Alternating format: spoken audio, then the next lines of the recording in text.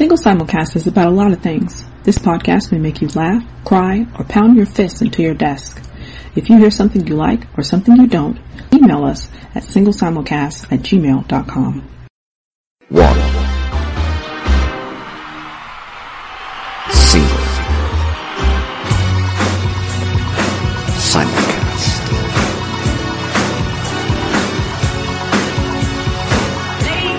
Gentlemen. Gentlemen. Is in the house.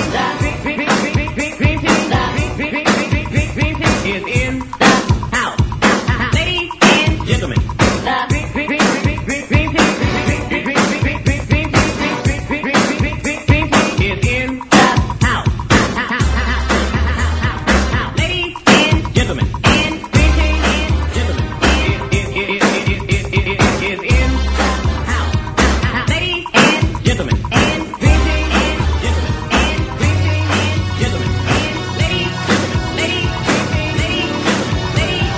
house. Ladies and gentlemen. The dream team is here, oh yes, they're here. The dream team is here, oh yes, they're here. The dream team is here, oh yes, they're here.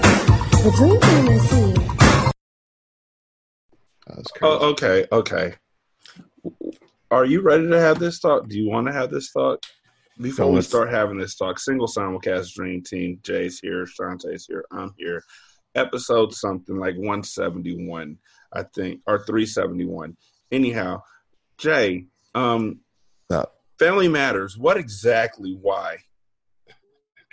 So as I'm watching, I think I'm starting to realize that like I have a bunch of like really warm family memories tied to it. It was a show that like everyone in my family could watch together, and because of that, I just have like this affection for it. It's like if you had a family dog that like you had for like maybe 5 or 6 years, and then it like died, or I guess maybe like 10 years in this case because the show ran for pretty long, and then it died. You'd be like, oh man. Every time you saw a photo of that dog, you'd be like, oh, I love that dog. Well, like I didn't have a dog. This is my dog. Also, if you had a dog, let's just say a Cocker Spaniel, and you loved that dog for like with everything you had, and then one day that dog went upstairs and never came back down. Oh, man. Or if out. you had a dog, let's just say it was a poodle, and you named that dog Aunt Viv, and Aunt Viv went upstairs one day, and then when she came back down, she was a pit bull terrier. No, y'all went on summer vacation, and when they came back, she was significantly lighter dog. Where did my dog go? Like, what your dog black? What No, that's Aunt Viv. No, it's not. It doesn't even respond the same way. Aunt Viv would bark her ass off. This one just says a roof. Oh man, that Aunt Viv switch was. I like that it was so wild that they had to acknowledge it mid-show, where even Will Smith was like, "Wait a minute!" Like, everyone, look at me real quick. We all know this is not the same person. All right, break. Back in the day, they used to have it where it used to be like I black folks, black grandparents. I went through a lot of soap operas in my day. And to me, one of the best parts of soap operas was when somebody got fired and somebody new took their place, and they had to announce it like over the top of the actual soap opera. So like Sarah Michelle Gellar would walk in, they'd be like, the role of Charlotte or whatever her name was on All My Children is now being played by Sarah Michelle Gellar, and then they just be quiet and let the scene play out. Yep. Okay. Yeah, the role of Charlotte will now be played by Sarah Michelle Gellar. It was right, like quiet and somber and serious. A moment of silence. The role of Charlotte will now be played. It was just like, it was one of the best things to me. Like, that was the most excitement I got often from soap operas. It was like, whoa, she doesn't look the same. How's she gonna act? that was before I knew that, they were really acting. And it was like, your lines just keep going. The role of Haley will now be played by Ashley Olsen. I don't know. I froze up. I'm gonna have a soft disagree on this, and my soft disagree. So I just recently did a full rewatch of Deep Space Nine as well because I have way too much free time. And as I was going through it, there's a point in Deep Space Nine where one of the characters, depending on how like familiar you are with the show, has like a little slug inside of it. It's called Dax, and it just transcends people throughout its longer lifetime in like a symbiotic relationship. So the first symbiote dies mid-show, and they bring back another symbiote who's like, yeah, I have all the memories and everything. And the second person is terrible. And me and my wife both collectively sat around hating on the second person in like the darkest of ways, where at some point I think my wife was just like, you know what I don't like about her? She's too fucking cute. I think like I just fucking hate how cute she is. Like everybody else, she's like, everybody else is like adults, and then she's just fucking walking around like a teenager. And I was just like, wow. Like this is, you know what? I understand exactly what she's saying because Nisha was watching this show called Zumbo's Just Desserts on Netflix, and I was sitting there watching it with her, and I got there like halfway through the season or whatever. Maybe she's on season 2, and I got there, and they're doing this challenge where they're, it's a reality show. It's a baking contest. Yep. And Zumbo's like this guy from, I think, New Zealand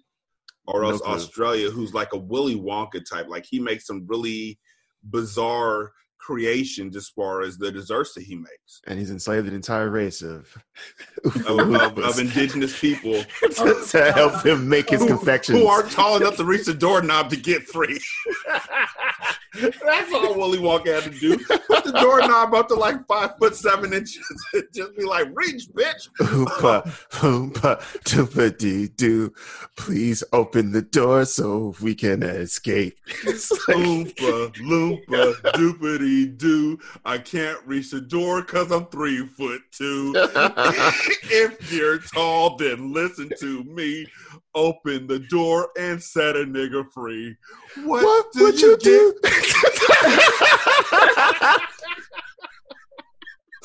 Like we were both waiting for that. It was always a question. What would you do if you couldn't run away and you were sad about it? No, what would you do if you couldn't run away? Eating the same shit every fucking day. If I was taller, I would reach the door, but I can't. So I don't know. See, sit around and cry about it. Yeah, I know.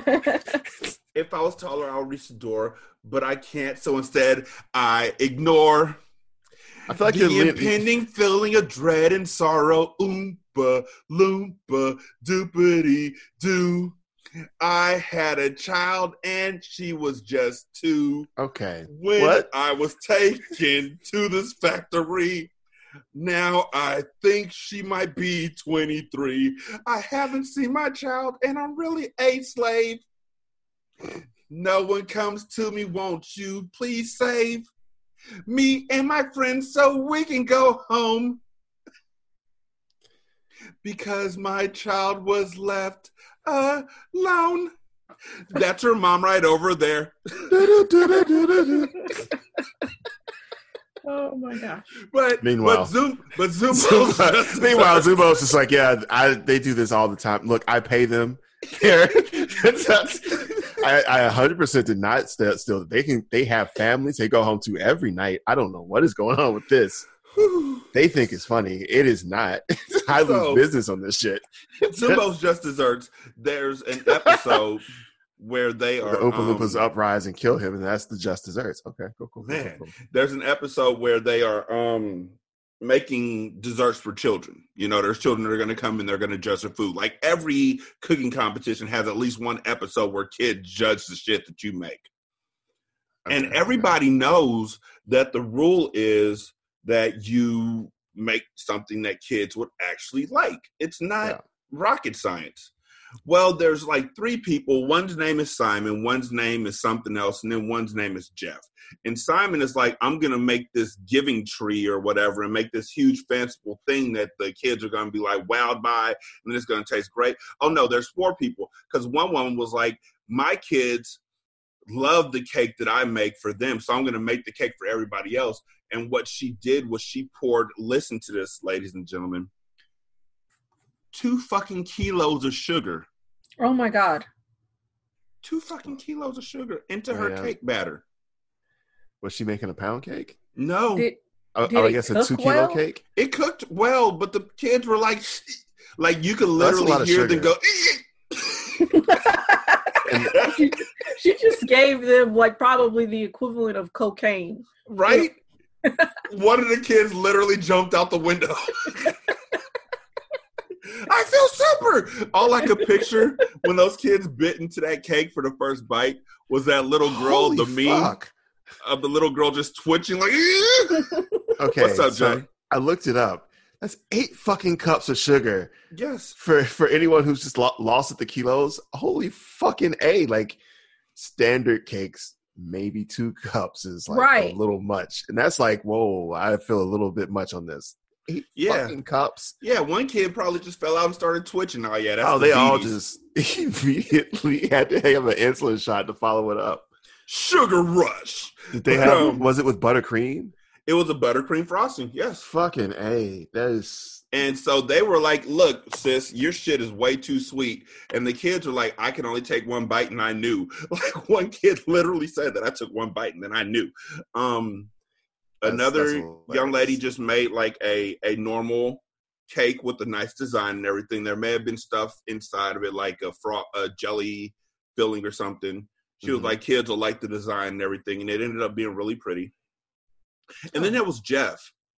And I decided that I hated Jeff because Jeff was this old white dude. Not old. He was like 44, 45.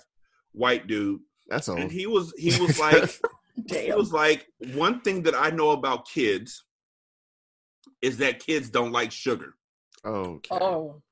And so he made his whole cake with no sugar. And when I say no sugar, I don't mean he used Splenda. I don't mean none of that. I mean, he literally meant I'm not using sugar. So instead of like a strawberry filling or a strawberry frosting, he took beetroot this motherfucker and made that into like a jelly with no sugar and put that on top of the cake that had no sugar in it. And then he surrounded the sides of it with dark chocolate that had no sugar. This nigga made soft bread. Right, it's just bread. It's just soft bread with like disgusting, like this could have been delicious bullshit. Like every single layer of that is just designed to make me hate you. Because okay, you give me that cake, it's in front of me. At first I think, ooh, strawberry, but then I'm like, nope, that's not strawberry. That's fucking beets. Beetroot. Right, cool.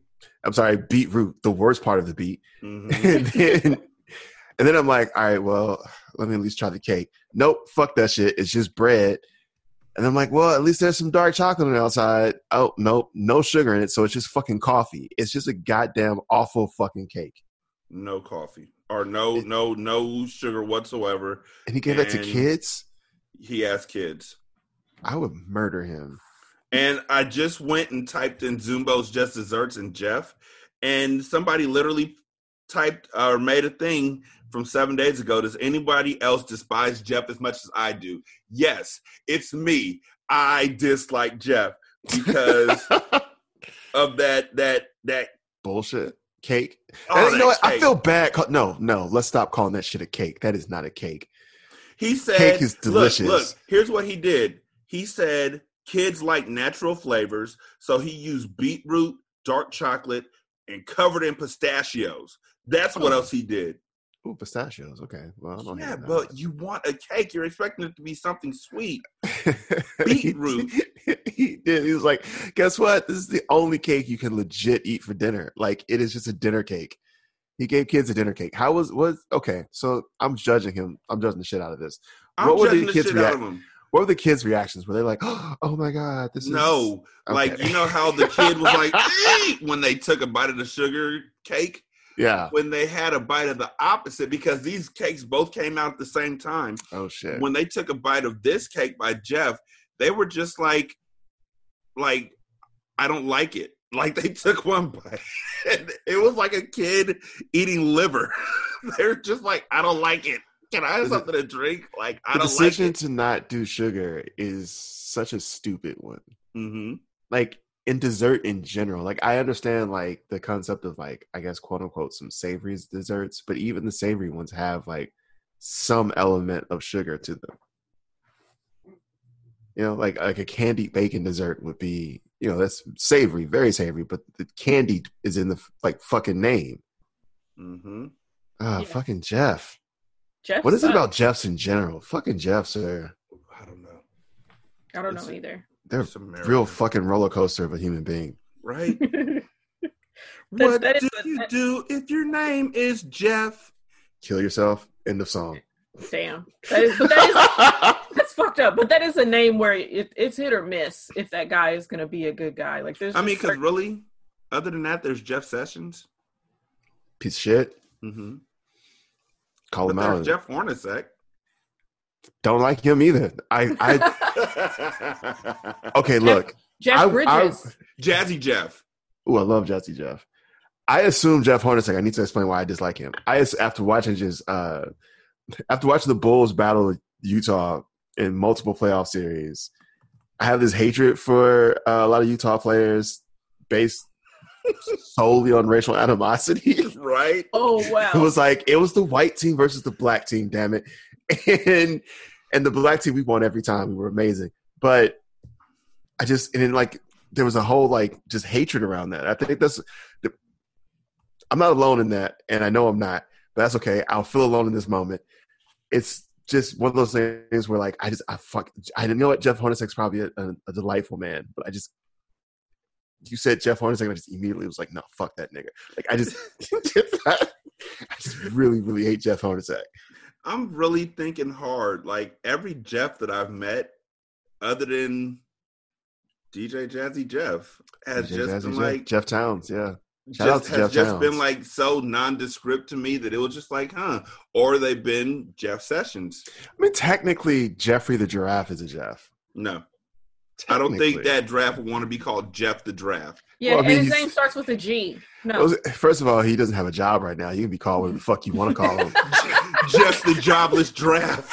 Yeah, he's just Jeff the Jobless Draft. Correct. You call him whatever the fuck you want to.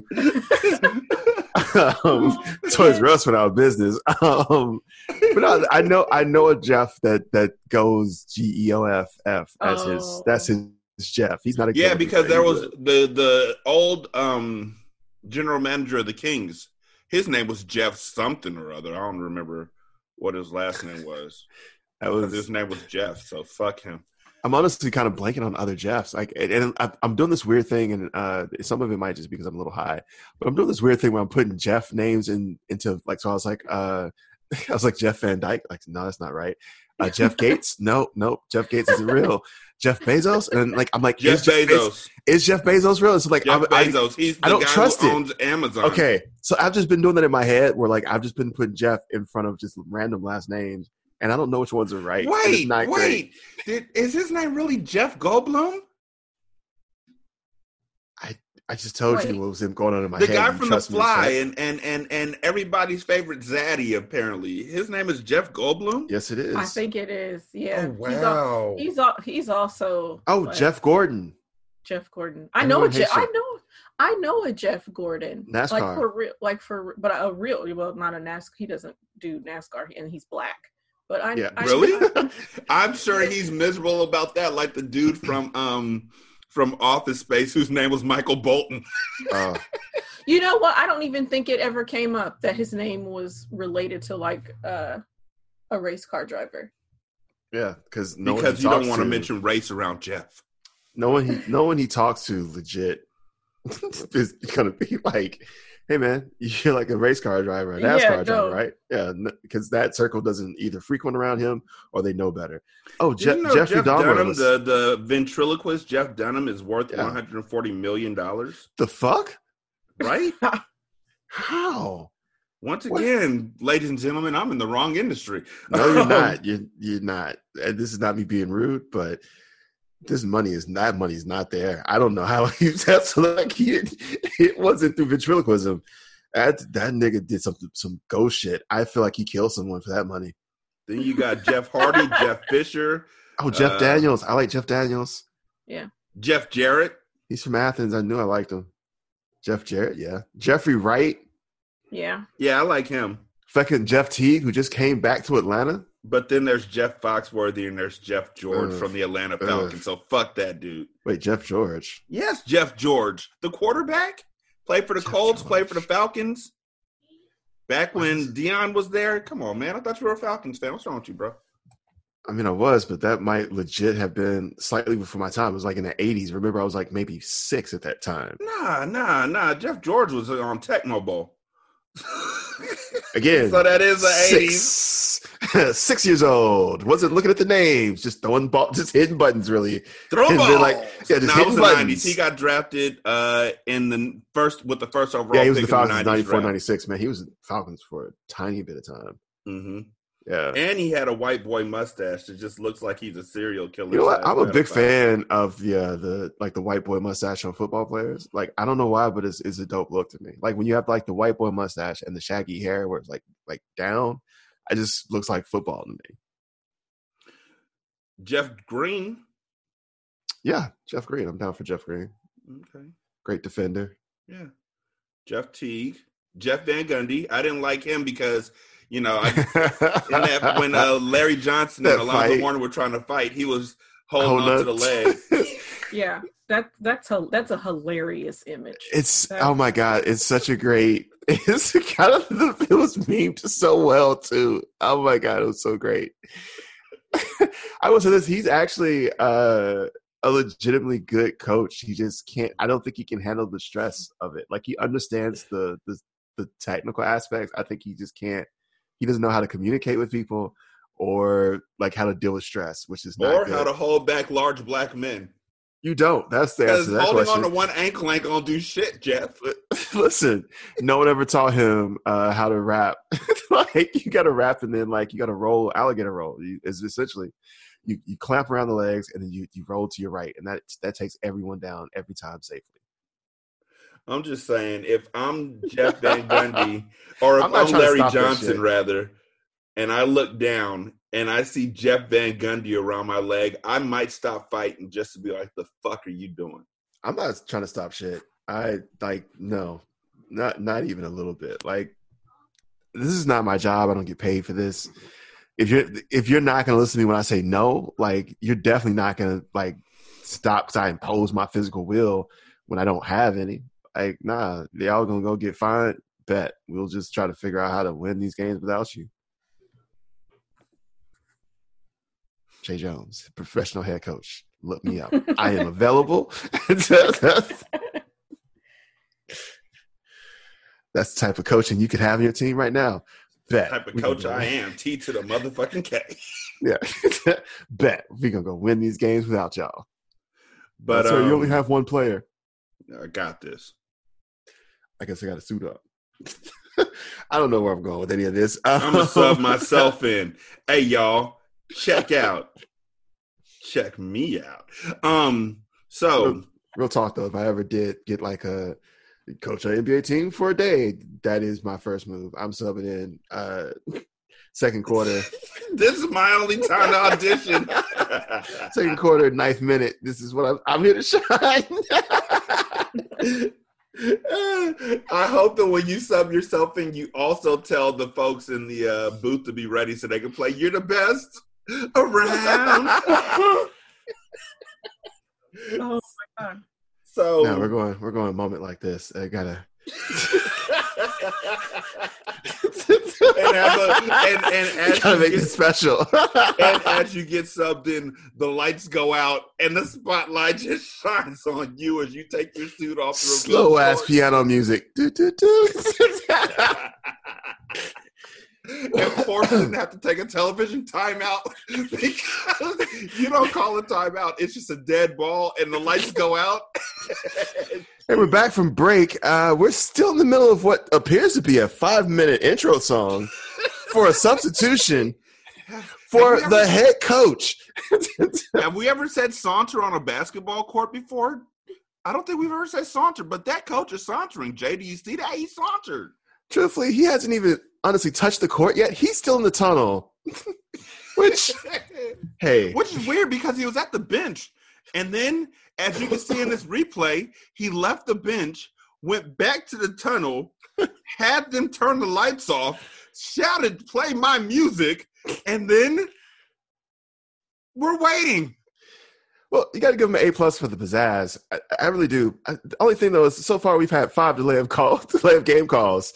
Fortunately, because the lights are so dim, all of them have been missed. It's been kind of a spectacle. Oh, my God. This is why you play the game. Rude. This is why you play the game, D. This is why you play the game. So, my homegirl, Tiffy. Subbed yourself into a game? No. She loves animals. I want those segues so bad.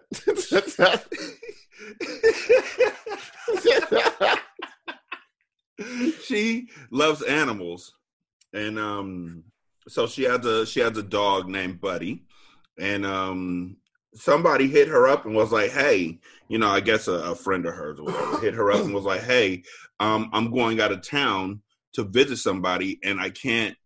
My dog, I can't afford a kennel. Can my dog stay with you for a while I go out of town?" And Tiffy, already having a dog and everything, was like, "Sure, they can come over and hang out for a few days." Well, her friend dropped the dog off and went back home and changed her number and won't answer Tiffy, and Tiffy don't know where she lives. So now Tiffy got a new dog. Oh my God. Wow. That's terrible. She ghosted her dog on my friend. Wait. Oh, hold on. So she left the dog and went back home and doesn't answer the phone when Tiffany called her. Is she at least, is she still in the same house? I don't know. Tiffany doesn't know where she lives. Oh, shit. What kind of dog is it? It's this old dog. It's like, have you ever seen Veep? Okay, so on Veep, there's this part where 2 people are trying to adopt a baby from China.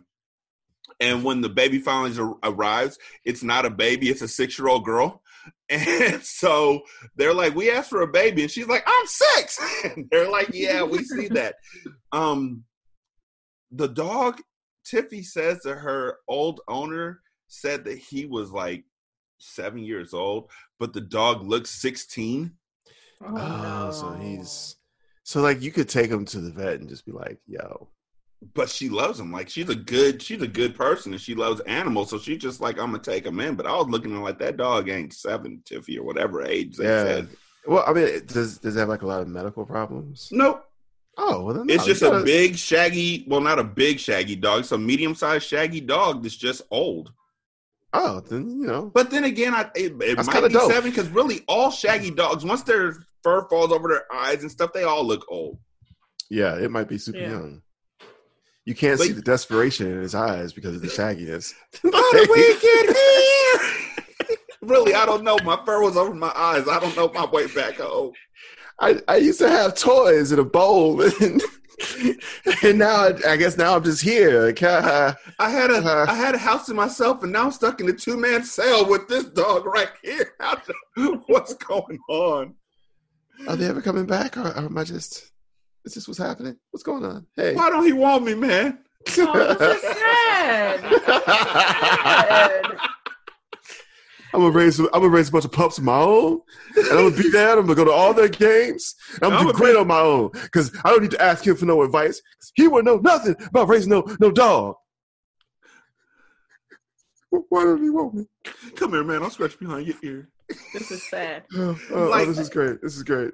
Can I have another bowl? I'm gonna play fetch better than he did, and I'm gonna learn how to throw a stick. Forget Don't him. you worry. I'm gonna get your slippers. I don't have this. I'm gonna buy you some slippers. I'm gonna go get your slippers for you and bring them to you. Like, okay, what size are you? This is weird. I'm gonna get you some slippers. That's the dog now. The dog is gonna get someone some. I don't know where I'm going with that either. What do you want me, man? That's the whole bottom line. Like, I just love the fact that. I just love the fact that there's a movie called Ghost Dog. And Of course there is. Oh. Yes, with Forrest Whitaker. It's Forrest Whitaker, and I was like, you know what? I'm gonna tell the story of Ghost Dog. I love that movie. It's actually very relevant to the plot of your story. Oh, What's up in the end? Ghost Dog in that story gets shot. So like, man, when she told me that, I was like, so no child support for the dog? Like they just brought you like 3 cans of food and just kind of dipped out, huh? And say just, good luck. Good luck and good night. Just so one day you're gonna realize that they lived across the street from you the whole time. I know a guy whose dad left when he was a very young age and started another family. And the guy didn't know about it until he got older and found out that his dad lived right around the corner from him the whole time. ooh, that's a real why did he want me moment, man? Because like you could have just walked over to me. Right. Mm-hmm. Could have walked up. Anything. I mean, you could have even been like, hey, kid, you want to make some money? Come on my lawn. Why didn't you want me, man? I think I'd be mad about that too. Yeah, that's fucked up. Like I don't know if I want to find out that my dad was paying me to mow his lawn, but he couldn't like come and kick it and take me to like to Right. my baseball games or whatever the fuck. Like later when you're 20, you're here's just like, the kill oh man, shot. Jenkins. Here's the kill shot. The money, what would really have been fucked up is if the money that he was giving him was just the child support that he was court ordered to give him anyway. He's like, oh shit. That explains why he was paying me $500 a month to cut his grass. Oh my I God. mowed his lawn and he would pay me, and my mom would be like, your dad ain't paid child support again. And I'd be okay. And I never knew why. My dad just didn't trust my mama, and he was just giving me the money direct. That's some shady That's ass fucked shit. So he's up. not That's really fucked paying up, you. too. That's some shady ass shit. That's fucked up too. Because he's not really paying you to mow the lawn. You see, he's really just giving you the money he owes you anyway. But This you're is all mowing the fucked lawn up. for free. This is all fucked up. Yeah, so fucked up. I should write a book. No, you- I think that'll be an Academy Award winner if I wrote a movie. How one man became the pettiest nigga alive. But Just have it be like Finding Forrester and shit. And then you find out that instead of him being a world famous like author, he's your daddy, and you've been mowing his lawn for nothing. it's like, you're an unprecedented heavyweight champion of the world. We just want to ask you, what was the motivating factor? Well, honestly, my dad was never there for me. What? That's not going to happen ever. But now that you said that, I kind of wish that was the case. Oh God. Yeah. But yeah, that happened. Not the lawn mowing part, but the rest of it happened. That's still kind of crazy though, because again, like you're in such close proximity. Like at least have the decency to move away if you're going to abandon your child, right? Like go to the next town or I don't know, the next neighborhood. Just depending upon like your circumstance, like put some cubic feet between you, like or some miles. Put some square miles between you and you know the kid that you're abandoning. Because at this point, you're not even abandoning them. That's just like a hide and seek. That's like you know, it's like a really, really unfair game of hide and seek. As soon as you were born, he was like, all right, so count to 10. And as soon as you can count to 10, come find me. When you find me, I will give you a reward called your child support check. Oh my God. So here's what's going to happen, Tiffany. As soon as our son can find me, I'll start paying him child support. Until then, I'm not. Close your eyes. Close your eyes. No, close them all the way. I see you peeking. Okay. All right. I'm gonna go hide now. Good luck. Congratulations, it's a boy. And he's Good. gone. The game is afoot. Oh man, abandoning children. Abandoning Poorly. ships and children. Like I just need you to be better at it if you're gonna do it. You know what what I'm will saying? really be fucked up? If you abandon your child, God, all hate mail could be sent to singlesoundcast@gmail.com. If you abandon your child, and then your child grows to be like 6'2" at the age of 12, so you create an AAU team.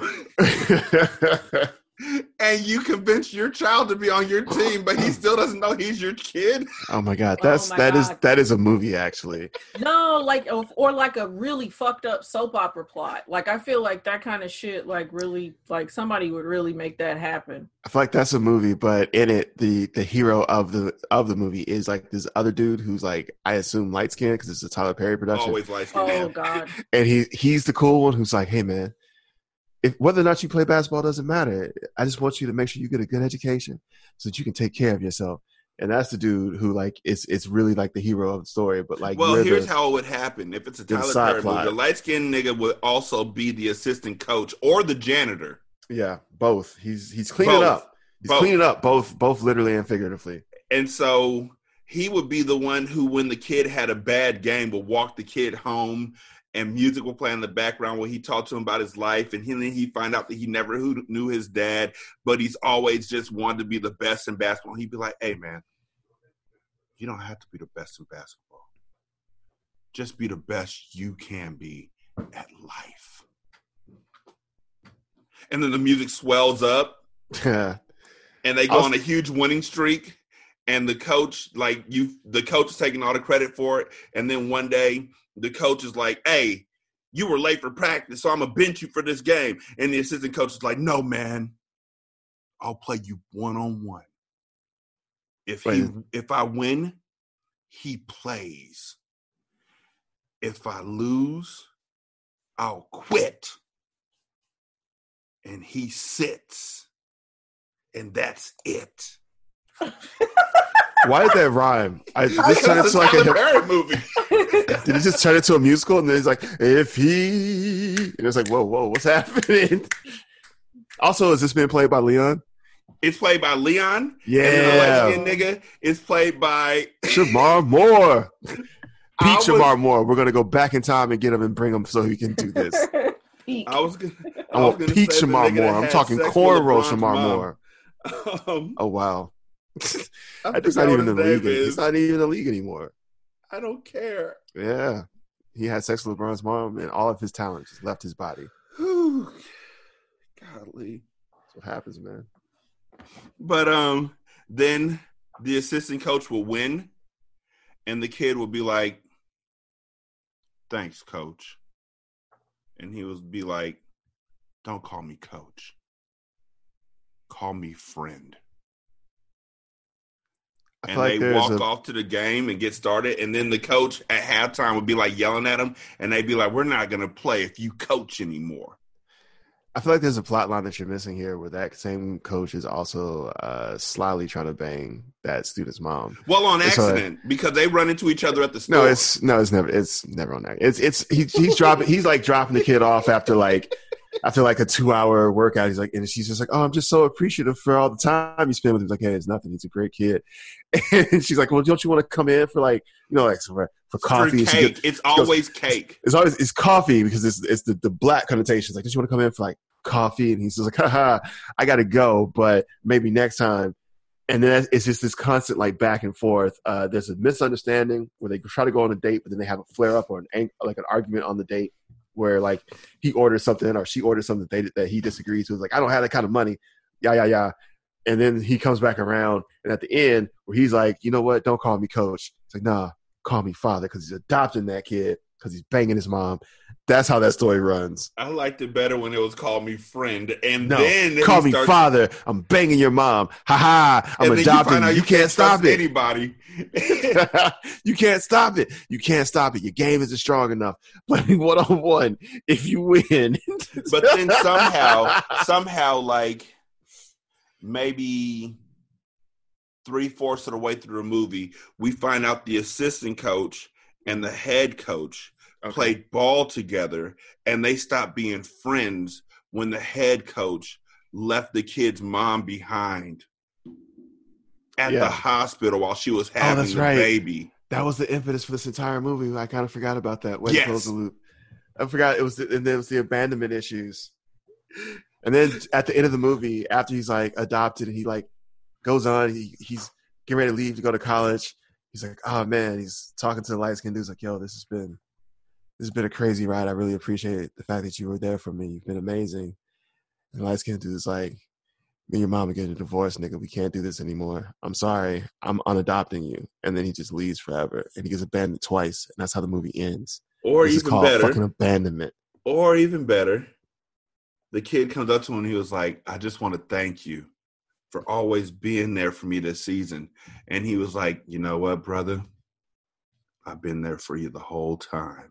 And then he tells him the whole story of how his dad and him were like really close in college. And he was the one who was setting up the alley-oops for his dad. And his dad was like slamming him down and could have went to the league. But he felt like he was held back by the birth of his new son, by his girlfriend who he had just met like a week before. Okay, so he's like, hey man, I really appreciate the fact that Shantae, you got anything for this? Hold on, we got to let Shantae cook. Because I feel like she getting the popcorn like this going to do something. No, I have absolutely nothing. I am lost. He walks up to him. He's like, hey, man, I really appreciate the fact that you stepped in and are there for me. And he puts his hand on his shoulder. He's like, hey, man, I've always been there for you. Then he sprouts wings, and he's an angel. He's been dead the entire time. Motherfucker was dead the entire time. He died before. He's an angel. No. I feel like you guys have created like one movie out of like a million different ones. And it's really like everybody stepping out of this is like the ending for Earth 616. This is the ending on Earth 327. But honestly, what ends up happening is the halfway through, because for some reason in these movies, there's always like an unnecessary angst that comes up. Oh, it's because Tyler Perry writes all of them. That's why it's the same thing every single time. Exactly. So somewhere halfway through this movie, this kid is on the internet looking up pictures of basketball players from back in the day, from his neighborhood or from his high school. And he finds a team photo of the assistant coach and the head coach. And the head coach has his arm around his mom. And it all just clicks. And they actually, that's the best part about some of these movies, when it literally, they have the echoing clicking sound as it all just clicks in his head. And the light comes on. And he's like, Mom, who's my daddy? Tense music. Ta, ta, ta, ta, ta, ta, that's the name of the movie. Who's my daddy? My daddy? Who's my daddy? Who's my... And it's just that is such a Tyler Perry title. And it's the kid on the cover with like two dads, and he's just standing between them like, I don't know. And his mom is like, I've always wanted to tell you, son. I just didn't know a way. It's your coach. And so he goes running off in the rain. Oh God. And the music is playing behind him. And he's running in the rain, and he runs all the way to the gym. And as he looks into the gym, the janitor is there cleaning the floor. And so he bursts in through the door, and the janitor's like, hey, man, slow down. What's going on? And he was like, I just found out that my motherfucking daddy is all this, and you didn't tell me. And he's like, hey, man, calm down. Hey, breathe, man, breathe. You know what I used to do to calm myself down? I take jump shots. And so he brings out the ball rack, and he's just passing balls to the kid and shagging rebounds while the kid is crying and just wetting jump shot after jump shot. Then Tupac shows up, and he takes a razor blade out of his mouth. He's like, this is the streets. This is the streets, nigga. No. Oh no. We're all over the place, and I haven't seen enough of these basketball movies. I've seen Above the Rim though. We're all over the place. We're all over the place. Funny story about Above the Rim. I have a kid on my team named Kyle, and his dad is the coach of the younger, the 12U AAU team. So every time that we say his name, his dad is like, Kyle Lee Watkins. What kind of a country ass name is that? And he's never shown his son Above the Rim. So he's like, it's a name you gave me. And why did you call me Watkins? So, yeah. But yeah, at the end, the kid ends up going to the league, and he takes he goes to college. Because I never saw him actually making it to the league. Yeah, he sinks a game-winning shot. And it shows the janitor with his arm around the mom, kind of like Shep and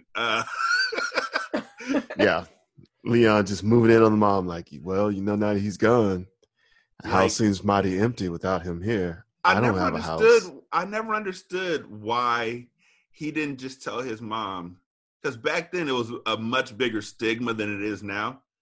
Hey, mom, ask that nigga about Nutso. And watch him try and jump off a roof. Like, he's got real issues. He tried to. I feel like he tried to. I think the thing was that you're missing the fact. This is, again, peak Leon, where he's 6'2", 6'3", towering above her, making her feel safe and tiny in his arms at the same time. Like, come on. Like, she knew. She was like, oh, I know he's got problems, and that's whatever. We can work through those problems. She was ready to do everything for that dude. Like, no jokes. She was primed. It was the best part to me of Leon in Above the Rim was when he was sitting in the restaurant, and the crazy haired woman with one eye that was bigger than the other eye comes up to him and says, hey, you sweet thing, you know what you need? You need a strong black woman to take you home and fix you up something to eat and make you smile. And he was like, I'll just take coffee. Yeah. Like, that was the way he responded to her, saying, I will sex you up through the roof. Right. I just take some coffee. Then he stared her in the face while he poured a bunch of cream in. He was like, I don't like black. No, I'm joking. Oh, my God. No, that's Luke Cage. That's very Luke Cage. Man. So, my city is insufferable right now because the 49ers are near the championship. They are close. Seattle was a bit insufferable, but they got that insufferability kicked the fuck out of them. I still just remember the day that I heard two old women in Seattle just cussing the fucking everybody out because he wouldn't play this motherfucker, and we're the 13s or the 12s, and we don't get no fucking respect. That's why I'm sitting at Irish trying to get some food. A 60-year-old and the server who's bringing her food are there railing about how they don't get any fucking respect in Seattle. Why are all of your stories beginning and ending with Ivers? I love Ivers, bro. Every time you're like, you're in Seattle, like, I was at Ivers. Every time. If I can make it to Seattle, there's two places I'm going. Ivers and maybe your house, Rose Jordan's house, not my grandma's house. Ivers is... Okay, here's the thing. I think we've had this conversation before, and I apologize if we have. Yeah, there's a place in the South that you love way more than Ivers. Motherfucking Captain D's, my nigga. Like... Captain D's nuts. Whatever, Captain. You can talk shit about Captain D's all you want to. You haven't had Captain D's, I believe, and I feel like that's the problem. You haven't just like Captain D's is some dope ass fish, and anyone who is Southern will back me up on it. That's my jam. I will go get a 2-piece with fries at Captain D's right motherfucking now. Like if there were like, it's 3 days of a drive for me to go like back to Captain D's, and I'm legit ready to take it. I want Captain D's in the worst way. And like and Ivers just isn't it. Like I like Ivers. It's okay. But like honestly, the thing that I've gotten that was closest to it that's here, that's local is Spuds. Spuds is pretty decent actually. Is that like also a chain kind of thing, or just a local spot? Local chain. So like there's Oh, a bunch of all the stuff in Seattle's Washington local. for some strange reason is all local shit. Yeah, like within the Seattle region, like there's Dick's, which is a local, like Seattle and like basically like Western Washington. There's Dick's, there's Ezel's, there's Taco, Spuds, there's Burger Master, Taco Time, Burger Master, Spuds, Ivers. Yeah, fucking Ivers is one too. Yeah, they're all local places to Seattle, like to Washington. If you leave Washington, you can't eat none of them anymore, and you can't move. And like to the other point, like when you move into this area, like all the other places that are normally there have all been choked out. Like there's not as many burger restaurants because Dick's has a stranglehold on like that region. Stranglehold on Dick's. Exactly. Yeah, and like Ivers and Spuds have like the fish game locked down. Like Ezel's, that's why you can't get Popeyes. Like there's like one fucking Popeyes, and it's goddamn, I think 30 miles from me right now. Like trying to get into like any like fast food that's like national here is impossible. I will say this: it's great. I've lost a ton of weight since I got here because I was like, I don't eat any of this shit.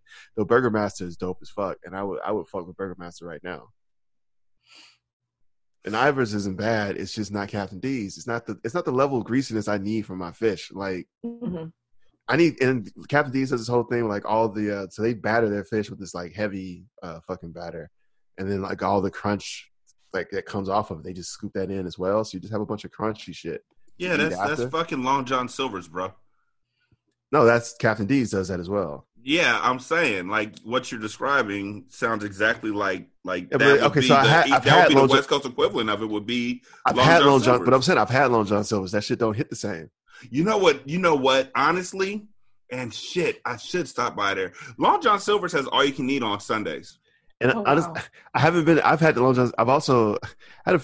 This is a weird story. I had a friend. Well, not a friend. There was a dude who when I went to high school, there was a dude who worked at Long John Silver's, who like was carrying like hot grease and slipped and fell and like splashed himself in the face. Is this the I'm gonna have an accident story, or did this really happen? No, this really happened. Oh. And so he slipped and fell and like hit grease, like got hot grease on his face and had to like go through a skin graft and a whole bunch of nonsense because super burn. And I remember him coming back to school. And the only reason I remember all of this because the question that we were all wondering was like whether or not his girlfriend was going to stay with him. And yeah, that was because we were teenagers and want to report. Here's what she did. And this is, I think she's 15 at this time. So give her some slack. She stayed with him until he came back, saw him afterwards, was like, oh, waited about a week and then dumped him. But at least she tried. It was just like, things aren't the same. Yeah. No, I think she just didn't want to dump him right then because, like, we were trying to be mad supportive. We had like a lean on me assembly before he came back. And not like a real lean on me assembly because like all of our assemblies included that song because that's just the image that our teachers wanted to like portray of the school. It's 98% black school. This is what we do. But like, like we legit had like an assembly where they were like, look, this world is a tough place and we have to support each other. And they like sang some, like, they had like a choir come up and sing like some like relatively church-like songs. And there was a speaker who came up that was a motivational speaker that talked about friendship.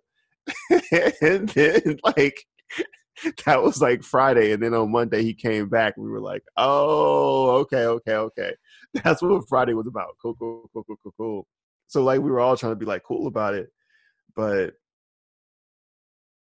she dumped him a week later. So I guess that's how long an assembly lasts. Like you have to like a week goes by, and you're like, "All right, cool. I feel like I've lost my assembly field now." Speaking of a week later. Drew Rosenhaus has conditionally terminated ties to Antonio Brown. Sorry, I don't see what the connection was to that either. I saw that he was making a music video, and so I was searching, and I saw that Drew Rosenhaus is no longer his agent, And so Antonio Brown came back and trolled him with a tweet on Twitter. With a tweet on Twitter. Duh. Mm-hmm. Yeah, you're so close to old right now. Yeah, that right there. That was me. Let's go to the internet to find out what happened.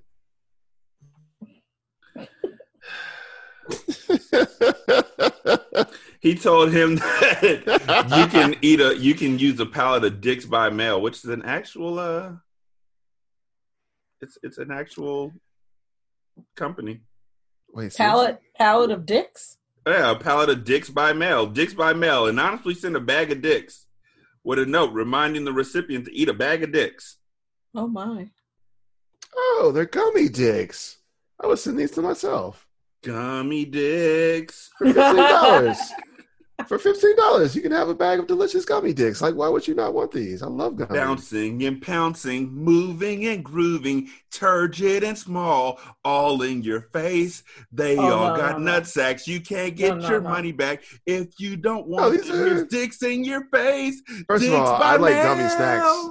I like gummy snacks in whatever shape or form. I don't give a fuck. They look like dicks. They taste like gummies. I will eat the shit out of these dicks. Gummy dicks all up in your face. Just take a lick. Have a dicks and tits combo so you can eat dicks and tits. You can get a combo of dicks and tits. Oh my god! It's just not gummy dicks. And you can get you can eat a dick confetti, so it's like little dick shaped confetti. We got confetti, but you are not ready for this big combo of gummy dicks and. Honestly, if it weren't so expensive, I would be sending myself a bag of dicks right now if it weren't so expensive. Hey, send it to yourself at work. Like, all right, who did it? It's like I know I'm the only black guy here, and this is racist. We're gonna stay here until we find out what's happening. Lock the doors. No, like how on Valentine's Day there's folks who send themselves flowers. Send yourself a bag of dicks on Valentine's Day and just cry into your desk. Nah, I would be eating those dicks happily. Like, look, again, these are gummy snacks. You don't understand how much I enjoy gummy snacks. Oh, I can tell you. Devin and I get a 5-pound bag of gummy truthfully, bears. If it's delicious, you can shape it like a dick, and I will happily eat it. I don't give a fuck. Like, as long as it's delicious, I don't give a fuck. Like, oh, we made this cake shaped like a dick. Great. I will. Where do I start? Tip of balls. Let's go. Like. Okay, but gummy snacks though. So like just regular like gummy stuff, or like the sour stuff, or just anything. I fucked with all of it. The only one that I won't eat is like jujubes and stuff like that because they're too gummy and they get stuck in my teeth. I like gushers because like then I get like the like sour gushers only though because like I don't fuck with normal flavor gushers, but sour gushers are the jam where it's just like a big old sour like burst in the middle. I'm down for those. I'm not against jujubes. Like if I have nothing else, like when I go to the movie theater and that's all they got, I'm like, all right. Like if that's all they got, they need to close down. Or like Mike and Ice, I generally am not into, but like again, if I go there, like if it's chewy and like a little fruity, I'm in. And if it's like a true gummy, I'm definitely in. And I'm okay with like, all right, this is not a true gummy, but it reminds me of a gummy, so let me get that. Can I ask y'all a question? Especially with you being from the South, Jay, and what if I said no? Would you not ask me the question? You being from the Midwest. Oh, Oklahoma's the South. Yeah, it's got some real Southern.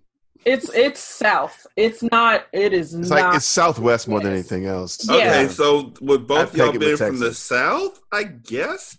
Oklahoma's got enough legit racism and slavery roots to be like Southern. We Southern, yeah. So here's my question. Okay. Have either of y'all ever, and I guess this isn't even a South thing, it's just a kid thing.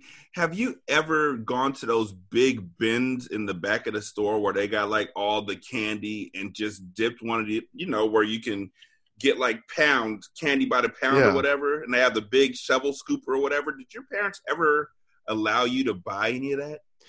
My mom would sometimes when she was like trying to reward me, but there were always like conditions. So a lot of the times the conditions were, yes, we could do this, but we can only do it at a health food store. So like all of the chocolate was carob, all of the candy was like low sugar or no sugar. So like then it became just of like, okay, what's the worst thing I can get for myself out of this bin and still feel like I'm a good person? And it would always end up being like carob covered peanuts would always end up being.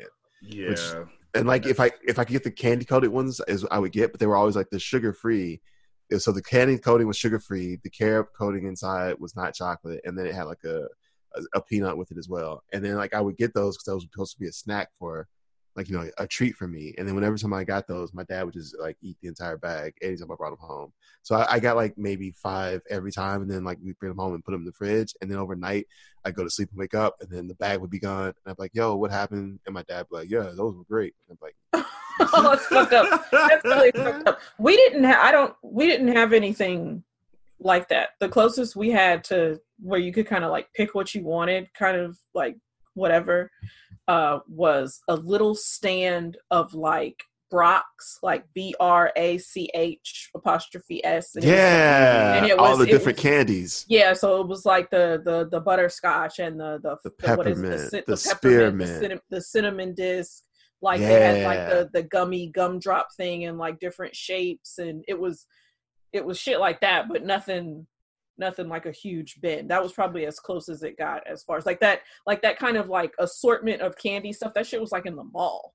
Like, I fuck mad heavy with like that kind of soft peppermint from Brock's that they kind of bring out around Christmas, is where it's not like that. It's not a hard one where you can actually kind of bite into it immediately, and it's kind of, I don't know how else to describe it, but I've really, it wasn't a different. It wasn't a disc. It was like, it's like kind of a different little shape. Stick. Yeah, it was like a little tiny stick, and it looked, you know, it's a little stick of looked, you know, I guess peppermint striped, and it was like a peppermint stick. But then when you got it, you could bite into it almost like a dinner mint. Mm-hmm. Same consistency. I love those. I will destroy those every single Christmas. If you put those out, I will eat them all. Yeah. I'm like my dad like that. They would get stuck in my teeth. Yeah. Like everything would get, and when I say to get stuck in my teeth, I mean like in the bottom of my molar where I would have to like dig with my fingernail to get it out. And so I just stuck with the eggnog.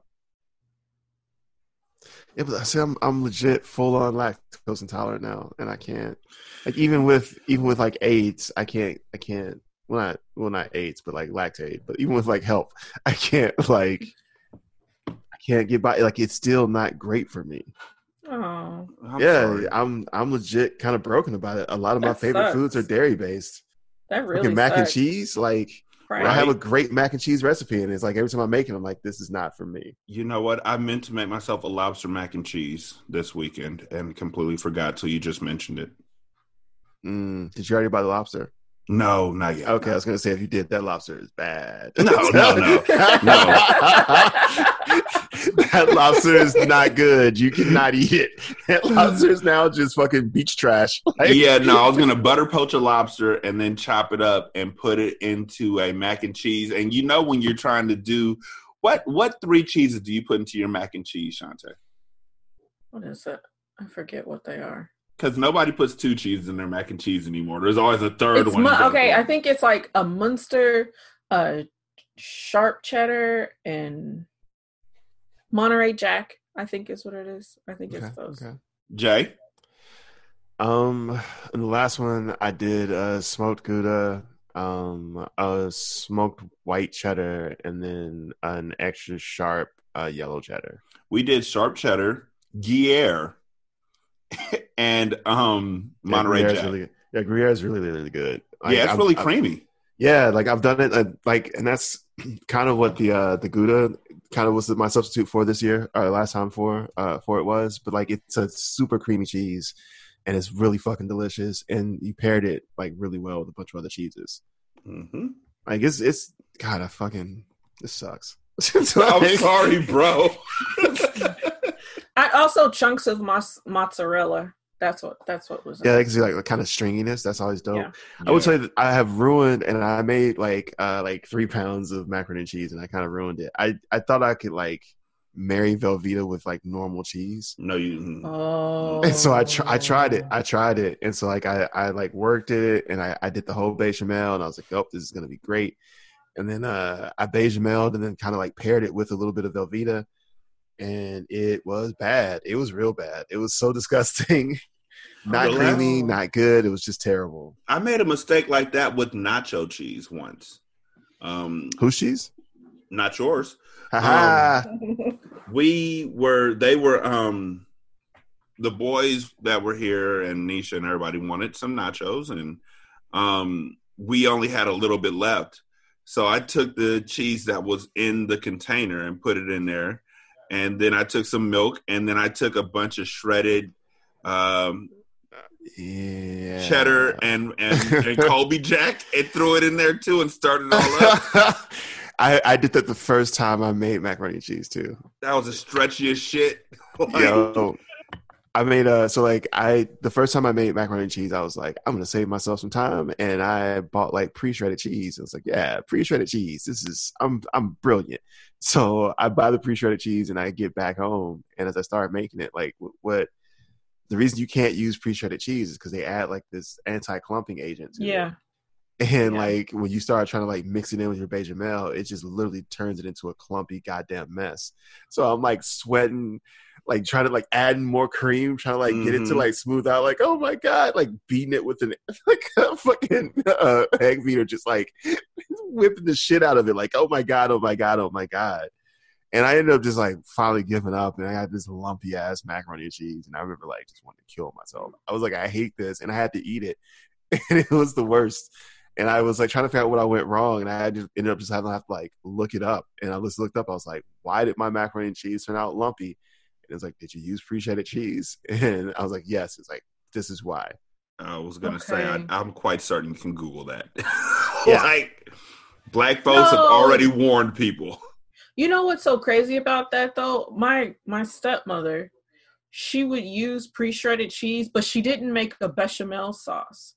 She would just, I think she just would melted it down. I think she would just put, she would do the noodles, whatever. And I think she would just maybe do like, a layer of cheese, a layer of noodles, a layer of cheese, a layer of noodles. And it never occurred to me that she was doing anything wrong until later on I got on Twitter and following different chefs and shit. And they're like, no, don't use, shredded cheese because of the anti-clumping agent and everything. But I never understood why. I've seen like a style where like instead of doing like a cheese-based sauce, you do still make like a cream sauce, and then you pour the cream sauce and you do what you're saying, where like you layer cheese on and with the cream sauce, and it mixes with cooking. So like I've seen that brand where it's just really like hearty. Like that's the type. So it's the type my father really loves because he makes that style of macaroni and cheese. So he doesn't do a bechamel sauce either. He makes this kind of like his cream sauce. It's like eggs, cream, paprika. Like all the stuff that you would normally put in the bechamel, but then like none of the cheese. Then like you pour it all over and then layer it with the cheese, like already pre-shredded, and then cook it all down in the oven. So it might be that style, but truthfully, it's kind of an inferior style of cheese. Right. Like right. It's not bad, but you're just basically making nachos with pasta and cheese. It's a bad idea that's never worked. It's taking the macaroni and cheese out of the box, like the box macaroni and cheese, and trying to add cheese to that. Can I be a trash person real quick? Sure. Go ahead. So like the Kraft like macaroni and cheese where like you can like put it in the microwave and like for like a minute and then the Easy Mac? Like you pour it, like drop in some powder and it turns into cheese. I fucking used to work at I fucking love those. I used to work at a place where I worked. They had them like in the pantry, like a quarter. You could just have like buy one. So like I would just buy like a couple for lunch, and I started eating those. Like, yo, I fuck heavy with this, and I'm lactose intolerant. Does not fuck with me at all on a lactose intolerant standpoint because it's not real cheese. So it's just like this is the best. I honestly really kind of dig those. Did somebody play "You're the Best" around in the background while you ate it? No, but like I hummed it to myself. I was like, "You're the best around." Did you make them turn the lights off and turn on the spotlight while you ate Yes, it? I did. They were very upset about it. But after the first hour, they were cool with it. Well, there's nothing wrong with those like things because I like there's the Velveeta one. Yeah, I think. And but it's not a powder. It's you like got to squeeze it out. It's a sauce. That's the business. Well, especially like the shells because they get the cheese inside of them. Well, I feel like the Velveeta one, the only problem I have with that one is that it does taste like Velveeta, and like I kind of like I can't shake that flavor. It's not. It's like, there's the Velveeta, like it's the Velveeta dip that everyone makes with like Rotel and beef, and like I just it's the taste of Velveeta that does it in for me every time. I'll eat the shells and cheese. I'm not gonna fuck with anything. No, I'm not fucking with anything else. I'll put some pepper on that shit and make it pop. Wait, have y'all ever had that dip I'm talking about? Because I feel like I got a lot of silence from that. No, because I don't like that. Those are weird. That's a weird. I don't eat food that has that kind of texture, so I'm not. Okay. I'm not a nacho person, so I'm not gonna eat that anyway. But like when I used to go to like church socials back in the time when I was into that, like that was one of the potluck like dishes that. The 7-layer dip. No, not seven. Nope. So it's a whole crock pot thing where like. In a crock pot, you put you like lightly browned beef with onions, right? And you put it into a crock pot, and then you put a block of Velveeta in there, and then you chop up an onion, and then you open a can of Rotel. Yeah. Sorry, wasn't listening. Drop Rotel in, and then like you turn it on in the crock pot, and you let that all sit for about an hour, and then you that's a standard potluck. That's a standard at potlucks. That's a standard at lazy Super Bowl parties out here. And I've also seen them do it where they add like some cream to it so that it's got like a little bit more of a consistency. Yeah, they add out here. They put cream cheese in it. Oh God, I guess you can. I'm sorry, I didn't mean to react like that. But the hell, no. It was just two flavors I don't with my vision. It was just two flavors I don't want together. But I mean, whatever. Cream cheese and Velveeta is that what we're doing? Well, fuck you, Gary.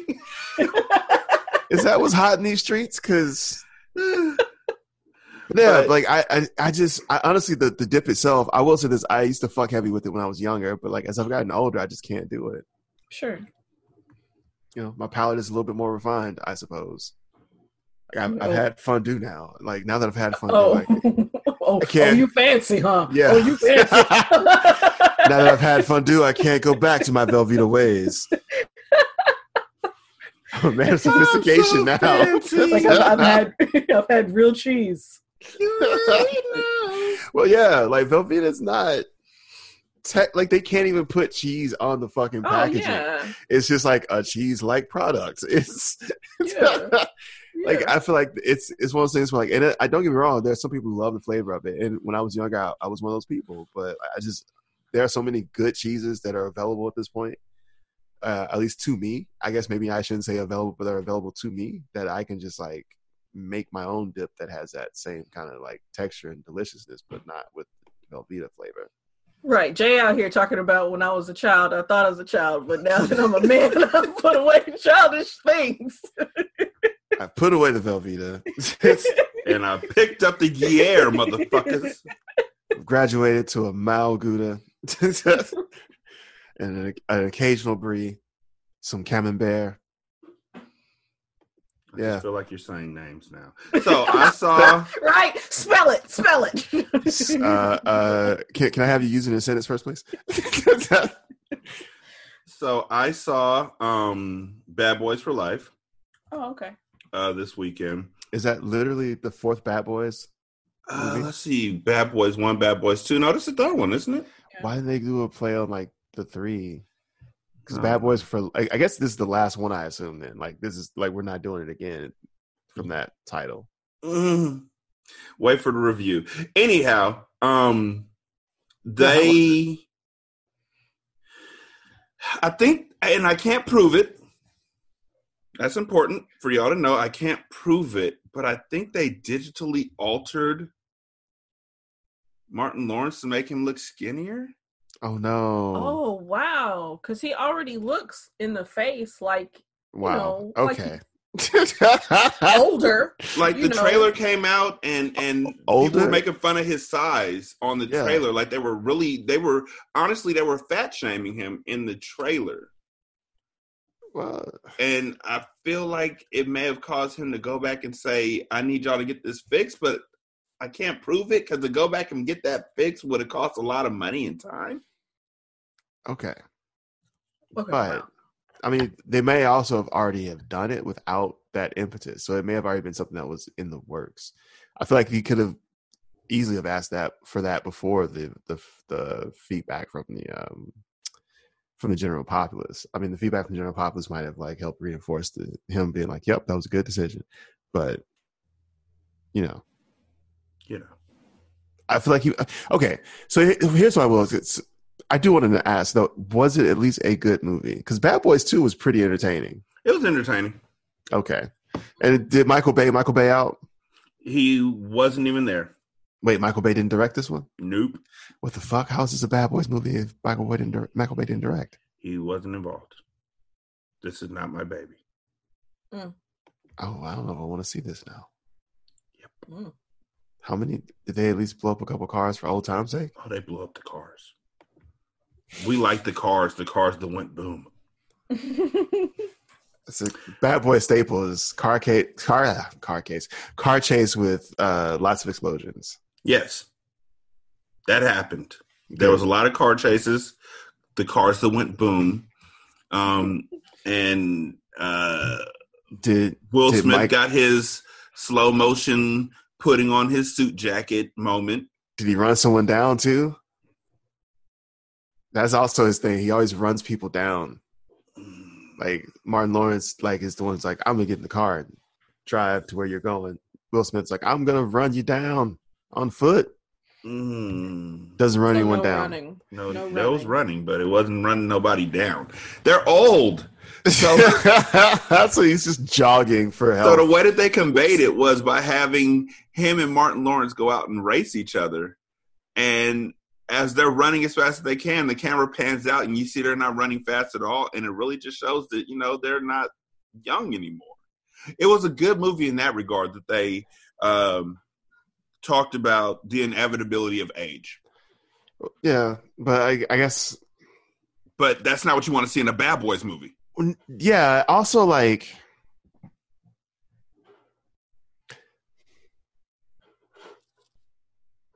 Why here? Like I see tons of Tom Cruise movies where he's also aging at the same pace as everyone else, but no one's ever like, "Yo, this is what it's like to get old for him." I'm quite sure it's because Will was like, "If y'all want me to be in this movie, this is what the fuck you gonna have to do." I guess that, and also though Tom Cruise has been like hanging from cliffs for like the last 30 years. Like there's no and doing his own stunts and everything. I mean, there's at best what we get is we find out that he's injured himself. Where maybe when he did Mission Impossible, those first Mission Impossible movies, and he's doing his own stunts, we don't hear the stories of how he's hurt himself. And now we hear like, oh, he hurt, oh man, he busted his knee, or he did this, or he did that. But he's still out here living his life like he's motherfucking Ethan Hunt. And so yeah, I guess. I mean, it just sometimes I go back. I don't go back. I just close my eyes and picture him sliding across the floor in his underwear in Risky Business. Dun, dun, dun, dun, dun, dun. And how he went from that to being Ethan Hunt, and that's his defining role now. It's Ethan Hunt. Yeah. Like, for what would you say would be Tom Cruise's defining role? I was gonna say it was in A Few Good Men, the one that he got nominated for. What's his name in A Few Good Men? Attorney General. Yeah. Like no, wait, I know it. His first name. Wait. No, I mean like Tom Cruise. Tom Cruise is either Ethan Hunt or he is Maverick. Okay, look, this is unfair. This is unfair because there's only one of these movies, and there's like 15. There's there's like 7 or 8 or 9 Mission Impossibles. He's Lieutenant Daniel Kaffee. Okay, maybe. Yeah, no, fuck that. It's the same way that Johnny Depp, his character is that nigga from Pirates of the Caribbean. Yeah, at this point, yes, like he is Captain Jack Sparrow. Yeah. Everybody has somebody who, even like if you don't see them in nothing else, you're gonna run up on them. Like Wait, what? Well, like for example, in the movie Mean Girls, Regina, whatever her last name was in Mean Girls, she's been in a ton of movies past that. Oh, Rachel McAdams. Yeah. Rachel McAdams being the son. Yeah.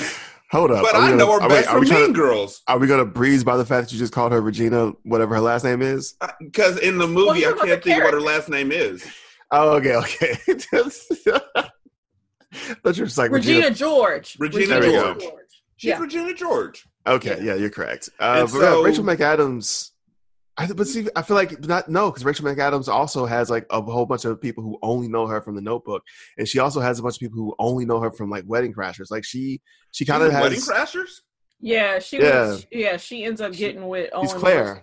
Yeah. Oh, Claire Weaver or Webster in Wedding Crashers, and I then really also thought that her define. I've never seen The Notebook, but oh man, that's the one that everyone like. Her Yeah, and Ryan I Gosling.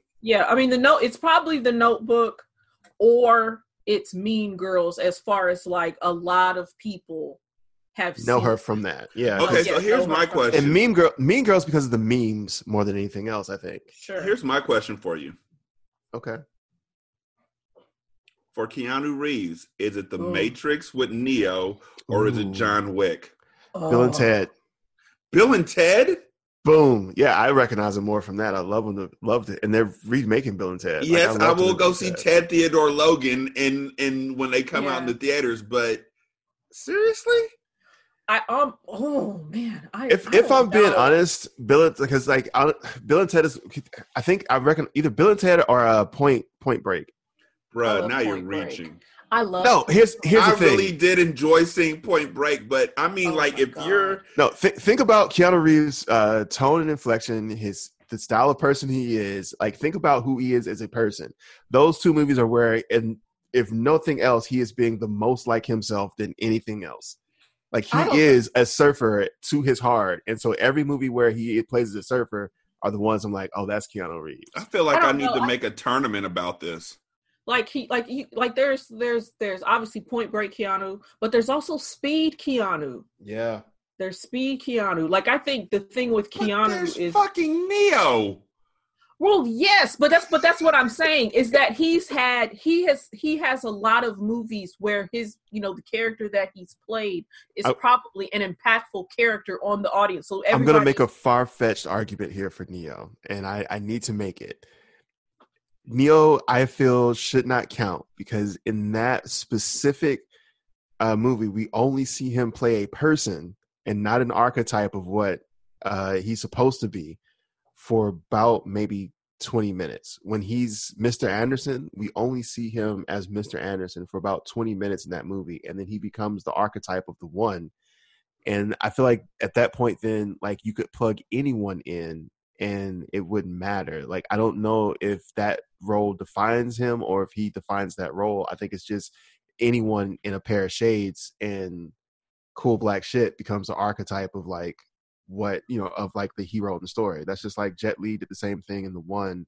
And you could argue that Men in Black kind of use the same imagery. Like, it's just a lot of that kind of feeling of like, oh, this dude is a hero. And look, you can tell by the way he's dressed. Far-fetched fan theory. After following the end of The Matrix Part 3, okay, Neo inserts himself back into the Matrix and becomes John Wick. Oh, that'd be fun. Wow. That'd be a lot of fun, actually. I'd be into that. Okay. Because he knows the karate, he knows all the gunplay, like he's a super assassin. He has a dog. He has a dog.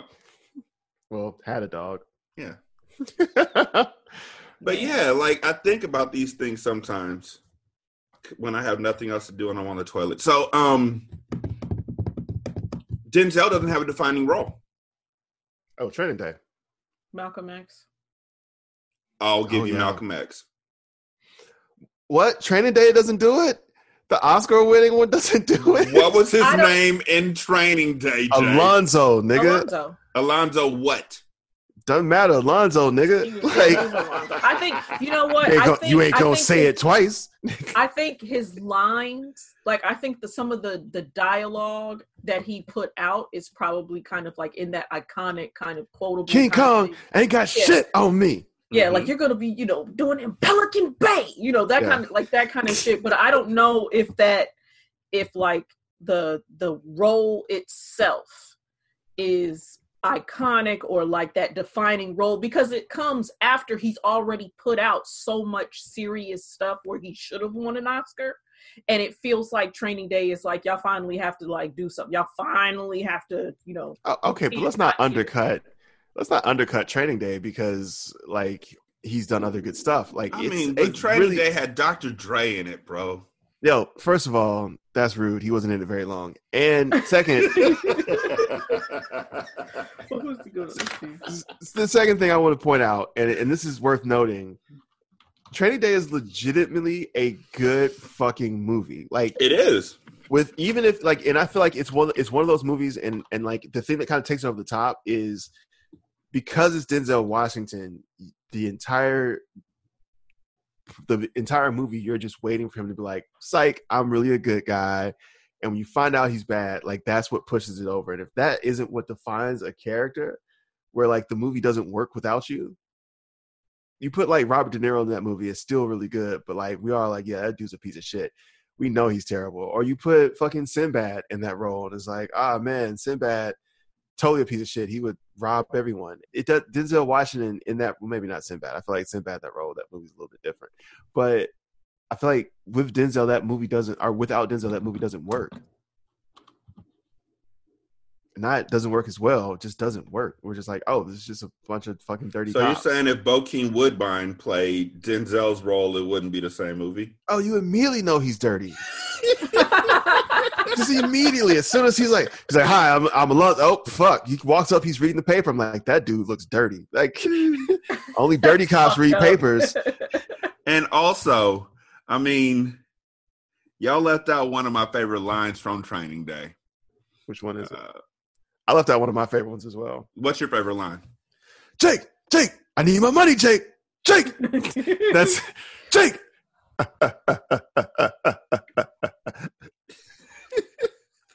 Very funny, Jake. Jake, I need my money, Jake. I'm like, that whole run is my favorite part of Training Day. My favorite part was, well, not my favorite part, was in the middle is your balls. On either side are pockets. Reach down in there, pay the bill. I got to get that line right. I'm going to get it right now because now I'm mad at myself. Oh. Yeah, I don't know. Only thing about him winning and everything is that it's the same year that Halle Berry wins. It's also the same year that I think they honored Sidney Poitier. Mm-hmm. And so it turns into a more symbolic win than it being about how good he was in this movie. But here's the thing. Like, symbolic wins are still W's. And also, this is not to discount him. This is more about like fuck the Academy. This is not. Oh, okay. Like I was gonna say, this is symbolic W's are still W's. And to his credit, again, you can sit down and watch that movie and be like, yeah, this is phenomenal work. I mean, like, and then the very next one that the director did that was similar to that. Also, I think it was End of Watch with fucking Jake Gyllenhaal and Michael Pena. Also did well, but didn't go Oscar for either of them, I think. I feel like that's also kind of another like opportunity for you to see, like, he won an Oscar because of how well he played that role. So much so that he left shoes so big to fill that the next person up wasn't capable of doing it, despite being in what was an Oscar-worthy film. So he said, cried at the end of Watch, yo. I still haven't seen it. He said, but I don't believe you. You tapped that ass, didn't you? Come on, tell the truth. You know you tapped that ass. You put it in the back seat, bam, code X. And Jake was like, look, man, I got a wife. And Alonzo was like, you got a dick. You do have a dick, don't you? Okay. The dick lines up straight like that, right? To the right and left of her pockets, right? And those pockets are money. Look in either one of them, pay the bill. And it was funny because when they first sat down, Alonzo was like, breakfast is on me. By the end of it, he was like, bitch, you pay the bill. I don't like you no more. You're a victim. That's right. Brother. I didn't know you like to get wet, Dave. Sherman Hemsley. Oh my God. Oh. So, like, Sylvester Stallone's defining role is obviously Rocky. yes. Yeah. Yeah. Though, I mean, are we going to toss an honorable mention for like Judge Dredd? Fuck no, that movie was awful. I know, it's bad. I mean, it's either Rocky or it's Rambo. Yeah. Yes. Yeah. It's either one of those. What about Meryl Streep? Death Becomes Her. Ooh, Meryl Streep. Or else it's either Death Becomes Her or The Devil Loves Prada. Yes, that's what I'm leaning for it. Yeah. I really enjoyed The Devil Loves Prada. I shouldn't have enjoyed it nearly as much as I did, but God help me. It's very good. It's okay. She was like a complete and total just boss in that movie. Here's one that might be a bit difficult. Harrison Ford. Wow. Because I think you can make a case for Han Solo. Of course. And you can make a case for Indiana Jones, but I also think you could make a case for what is it? Is it Air Force One? I was going to say Air Force One is also Jack Ryan. Yeah. You can also make a case for Decker from I remember his name, but not the name of the movie. That's not a good sign. Oh, Blade Runner. So Blade Runner. Oh yeah. Make a case for him as Decker. Like he's got so many kind of like quote unquote iconic roles.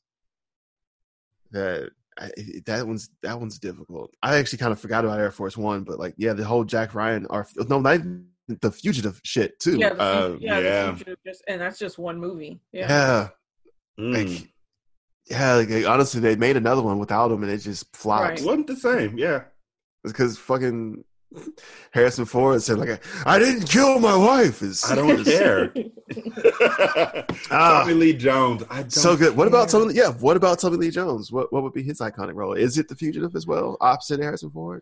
I don't know. I always remember him as Two-Face in Batman. Yeah. He was so over the top as Two-Face. Yeah. He seemed like he was having the best time with that. And it's so sad that movie was not good.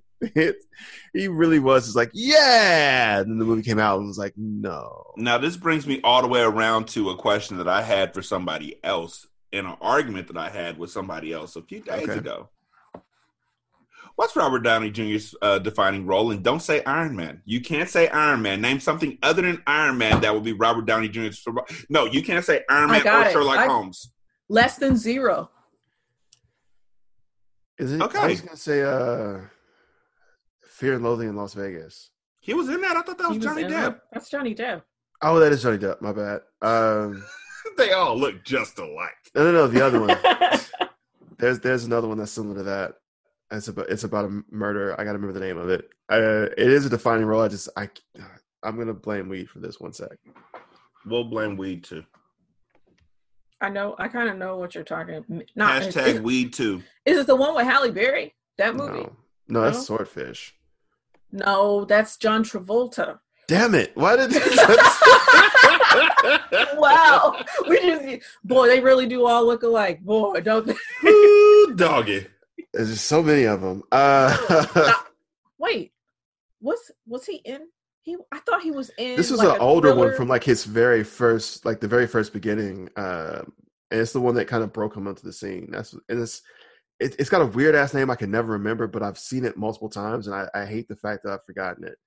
Okay, because that's why I picked Less Than Zero. Less Than Zero is the one where it's with him and Jamie Gertz, Andrew McCarthy, and he plays basically a 19-year-old drug addict.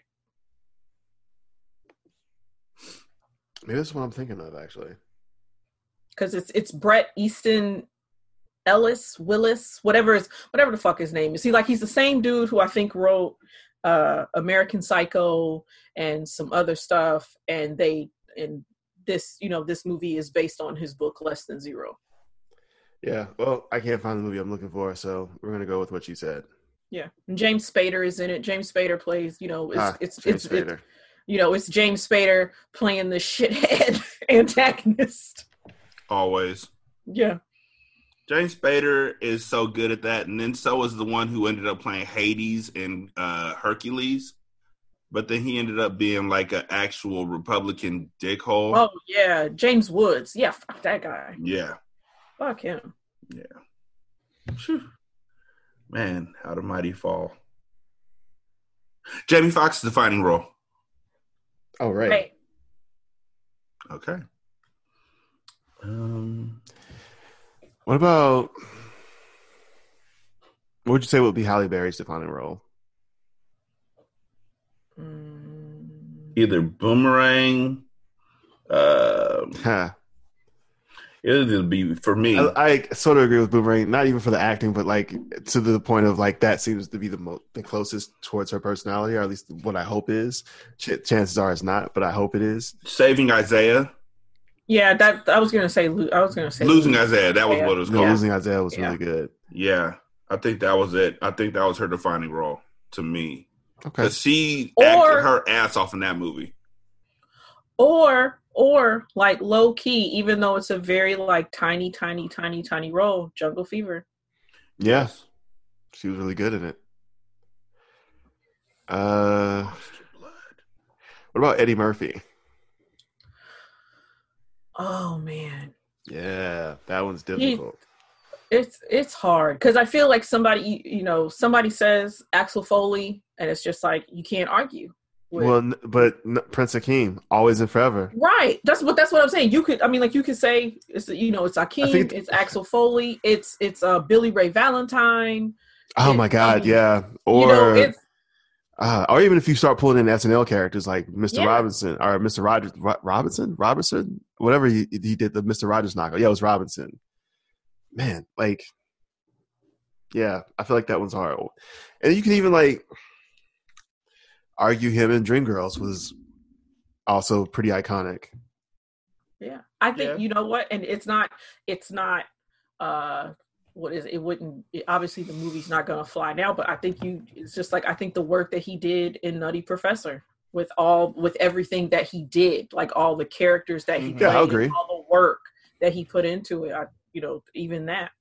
Somebody said that Robert Downey Jr.'s defining role was Lazarus in Tropic Thunder. Well, that's that. That quick was all I needed to hear. Yeah, I can take or leave Tropic Thunder. This one's light, and Whitney Houston's defining role. The Bodyguard. Yeah, the Bodyguard. I don't see. I always think of her as Preacher's Wife. Ooh. Yeah, I was thinking of her as the Preacher's Wife. I like her in that one, but it has to be The Bodyguard, bro. She carried that entire movie. Yeah, that's true. Yeah, it's probably The Bodyguard. I don't know if you I feel like like as far as like Waiting to Exhale, because I feel like that's the other movie. I don't know if that's Whitney's movie as much as it's maybe Angela Bassett's movie. I say Loretta Devine, and Devine and Angela Bassett just ate that entire movie. I mean, honestly, when it comes to The Bodyguard, like if you put somebody else in that role, like say you put Prince in that role, it's completely different. Oh my God, I would watch that though. I would too. And I will always love you. Oh my God. I would watch that. 100% watch that. What are you talking about? That's a hot ass movie. Like, tell me what we're gonna do.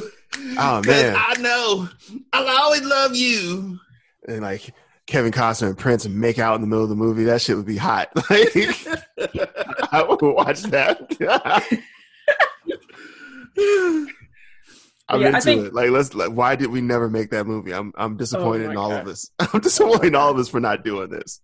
Oh my God! Back to Angela Bassett though, it's probably What's Love Got to Do with It? Of course, that's what I thought. Oh yes, by far. Though followed very closely by How Stella Got Her Groove Back. And I'd still like a thin line between love and hate. That wasn't her. That was Lynn Whitfield. Yeah, that's Lynn Whitfield. Damn it, they. All black people look alike. Okay. No, but back when they put that movie out, when they had that movie, there was a stretch of just like her, Lynn Whitfield, and like there's one other, Leela Rashawn. Yeah. Ooh. And I'll still say that is her name? It's Journey, right? Smollett. Yeah. The girl, Journey. Yeah. Okay. I'm sorry. The clarification made me giggle. Because I forget what her brother's name is. It's Jesse, right? Yeah. Yeah, but I mean, all those boys, I think it's her and then like 10 boys, and they all have like J names and everything. So, Oh no. I would say that hers is still Eve's Bayou. Sure. Valid. I could say. I mean, she hasn't had a lot of stuff. She hasn't been in a lot of movies, so I have no argument against that. What about I'm looking forward to seeing her in the new Harley Quinn movie. Yeah, that should be really good. Actually, I'm excited for that. Yeah. What about Macaulay Culkin? Home Alone? No, I can't even say Home Alone. I'm sorry. Yeah, same thing tripped you up too. Lips. I did the same thing. I was like, ooh, I know which one I'm picking. Are you picking like The Good Son? I'm picking The Good Son. I was actually gonna say My Girl. Oh, yeah. The B movie. Yeah. Oh, when he dies in My Girl, I sobbed. I was like, no. The B movie sweet. Part 1. Oh man. And I don't know what it is with the movies, but like there's a series of movies where people just die from bees. Like I think we should like turn that around. We need to have people like being brought back to life by bees. Because you mean like Candyman? Sure. Bees are in danger. We need to we need better PR for bees is what I'm saying. Like we turn this shit around so there'll be more bees.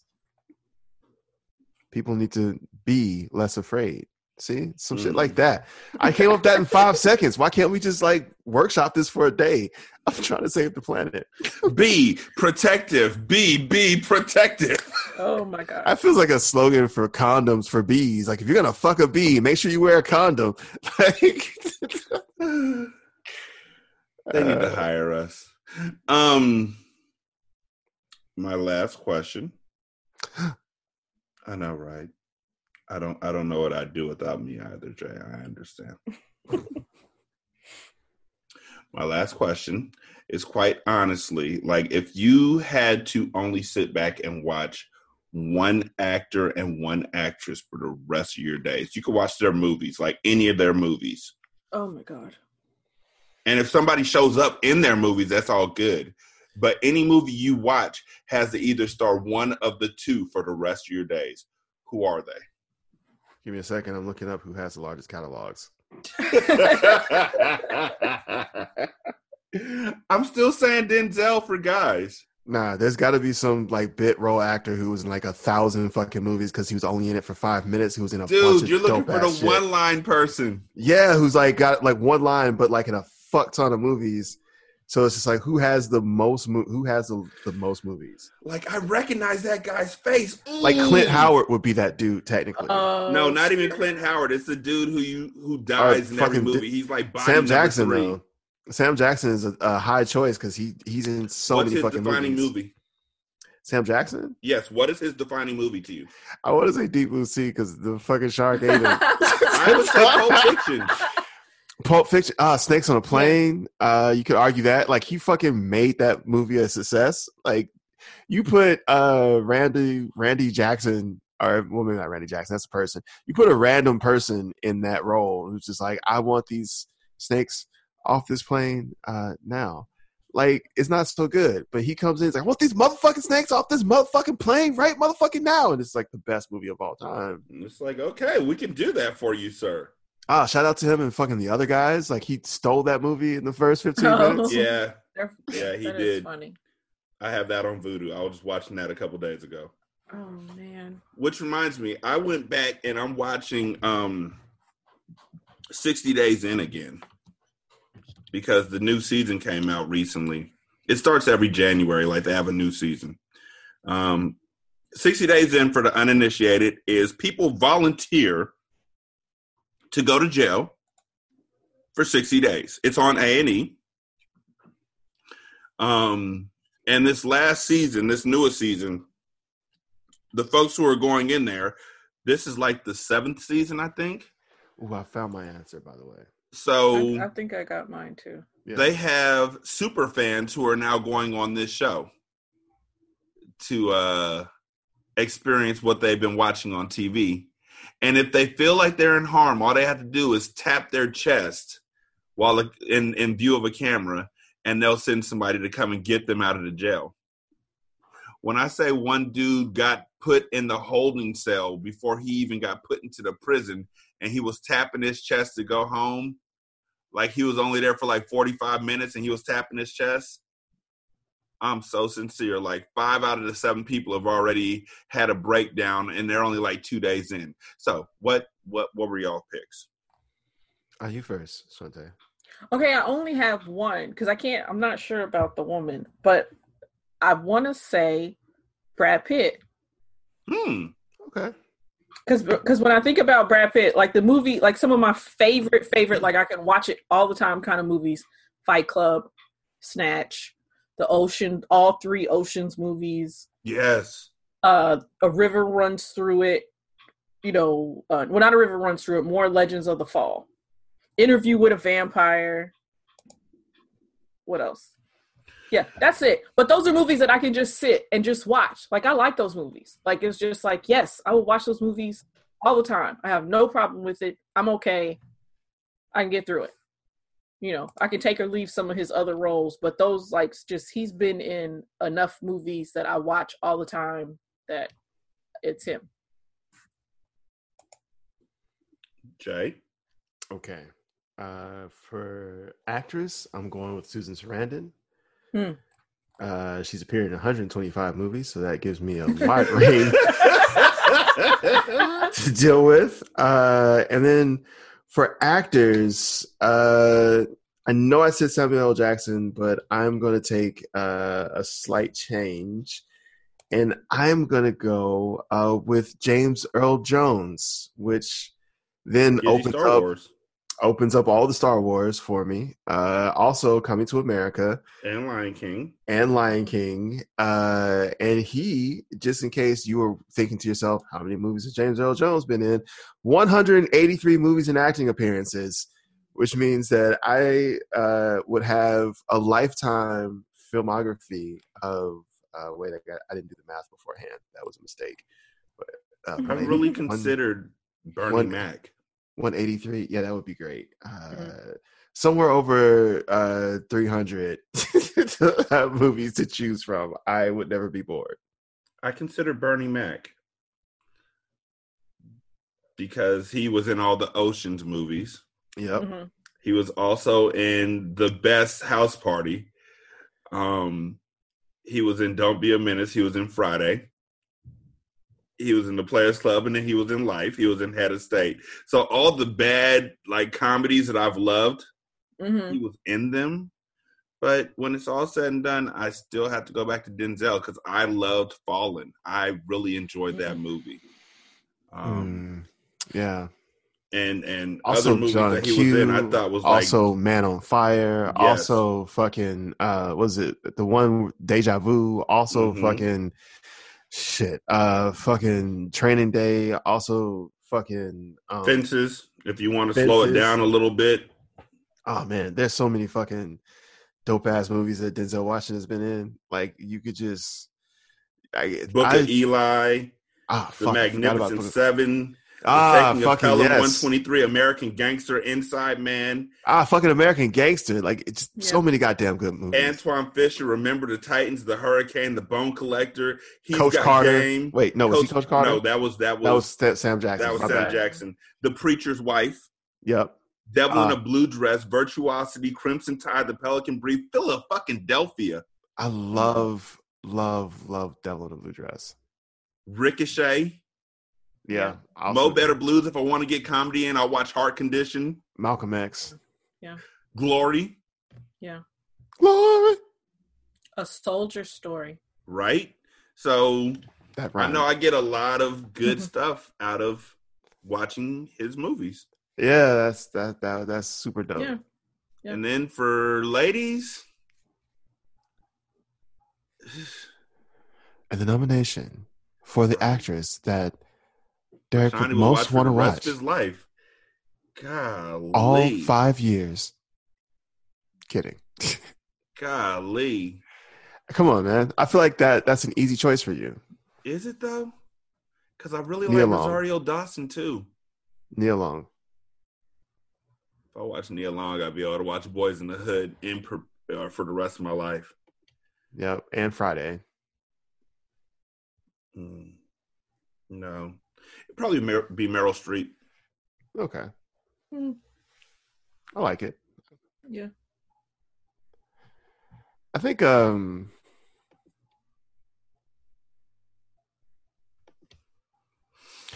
I think Meryl Streep does have a really good. Now that I'm thinking about like all the films she has, that would be a lot of fun, I believe.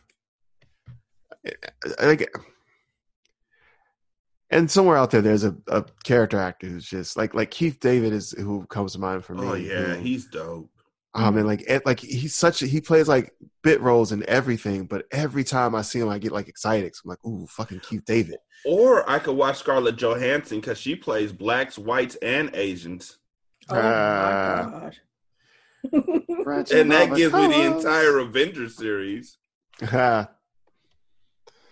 Oh, Scarlett Johansson. Bless her. Not really.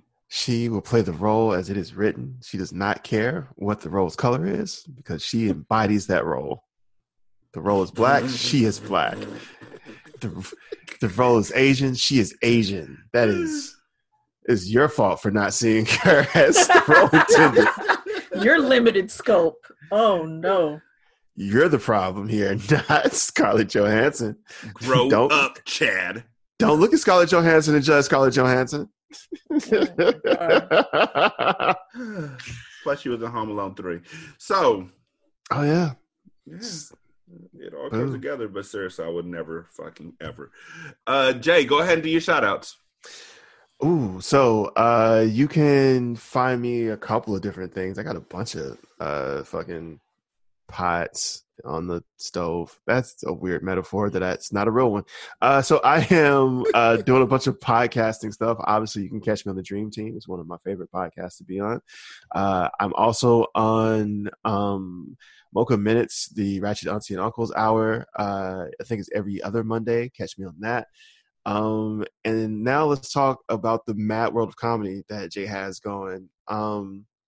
I'm booked crazy throughout all of February. If you are somewhere in and around the Seattle area, you totally have chances to see me. My next show is January 25th at Jai Tai. I have shows February 1st at Columbus City Theater. I have another show February 2nd at the Jewel Box. I have a show February 7th and 8th. I have shows on, I want to say like the 14th. I also have a show, 14th, 21st. I also have a show, I'm going to be in Hawaii for the Aloha Comedy Fest, 27th through the 29th. I'm in shows every night of that festival. So February is a great time. And on top of that, I am helping produce a brand new stand-up comedy showcase in Seattle called the Saturday Sabotage. You can find us on Twitter at Saturday Sab, I think. Just got that Twitter, so I'm not 100% certain. I'm going to double check that while I also tell you that you can find us at Saturday Sabotage on Instagram.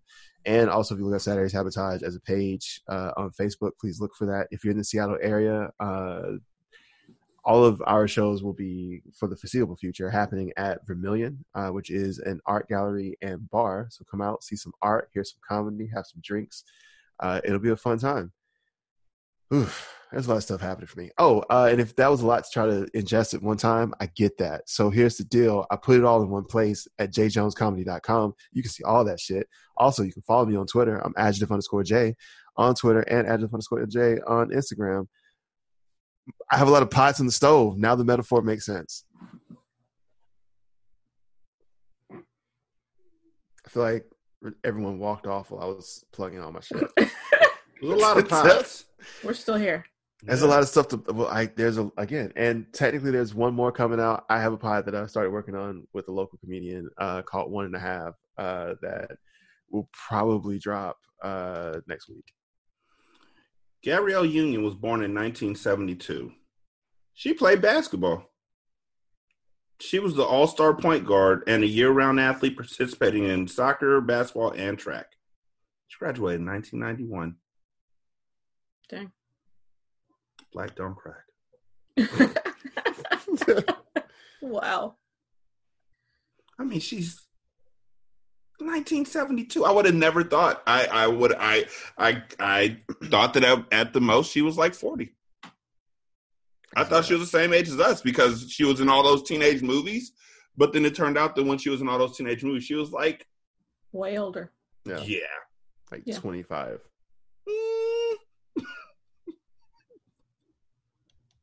Let's see. She was 27 when she was in 10 Things I Hate About You playing a freshman. Ooh. Black really don't crack in that case because they looked at her and was like, yeah, she'll pass. She'll pass. Yeah, I mean, because she was with other people who actually were probably 22, 23 years old. Yeah.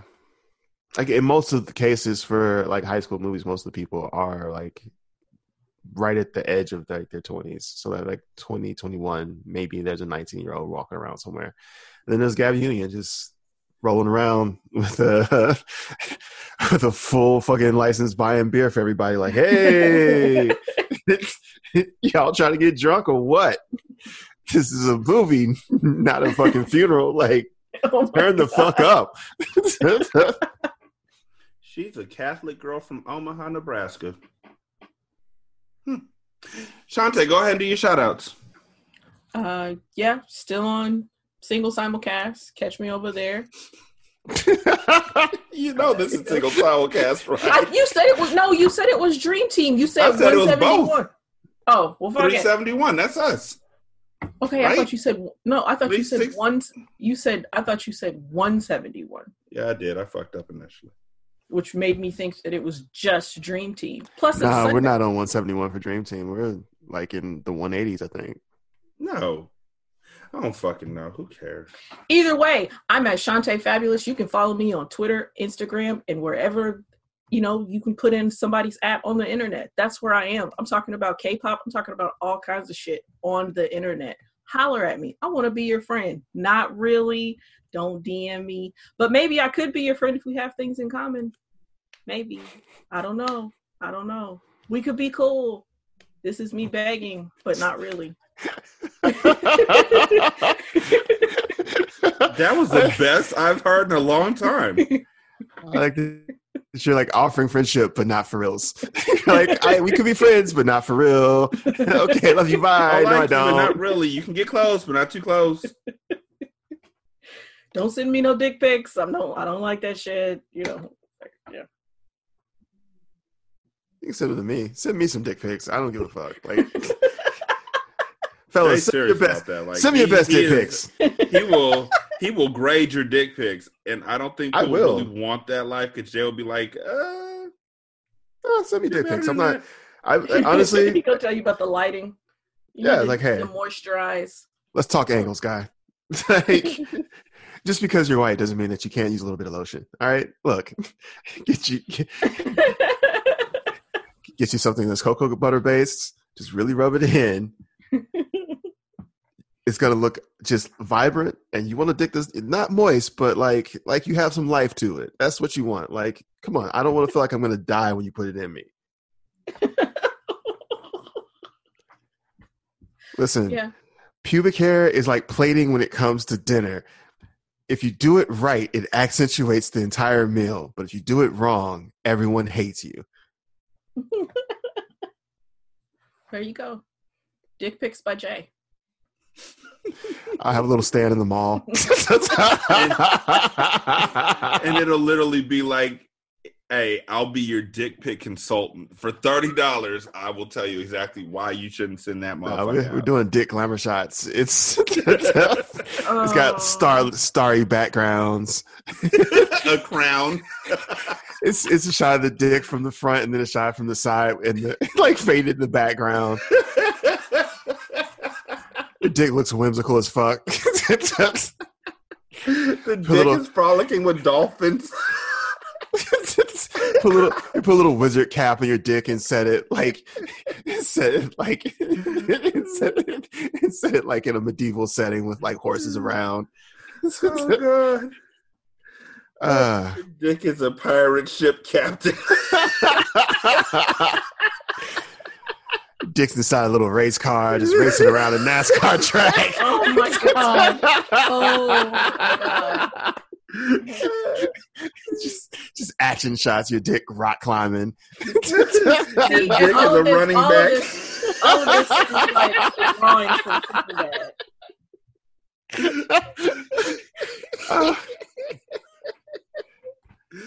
Then we have the sensible dick pictures where your dick is like a CPA, like doing someone else's taxes and telling them to spend better. Here's one where your dick is just turned in his work on time and been like, oh man, I almost missed a deadline. The fuck is this, Goofus and Gallant? Sensible dick pics. Just let you know. Yeah, I'm seeing a dick pic, but I'm sensible. I'm responsible. Sensible dick pic. Look at it. My dick is wearing pants. Here's one of my dick. It lives a block away from his kid, and it just has it come by and cut the lawn, and then it pays it all of his child support payment. Because that's a real dick. Let me show you a dick pic. That's your dad, and I'm out. So, single simulcast, Dream Team, whatever. I can't say for certain that when the next episode will be out. Because basketball season, like the league has started, so we play games like all week long. And Kid also made his 7th grade basketball team, so he has games on Tuesdays and Thursdays. That's what's up. Congratulations. Yeah, congrats to him. So we gonna figure it out, and when we figure it out, we'll definitely let y'all know. I'm not gonna ask y'all to join Patreon or leave reviews or anything like that. I'm just gonna ask y'all to tell other folks about the show and let them know how much you enjoy it. That's really it. Appreciate y'all. Jay, thanks for stopping by. Shantae, Thank you for being you. This is Single Simulcast and or the Dream Team, whatever. And we're out. Peace.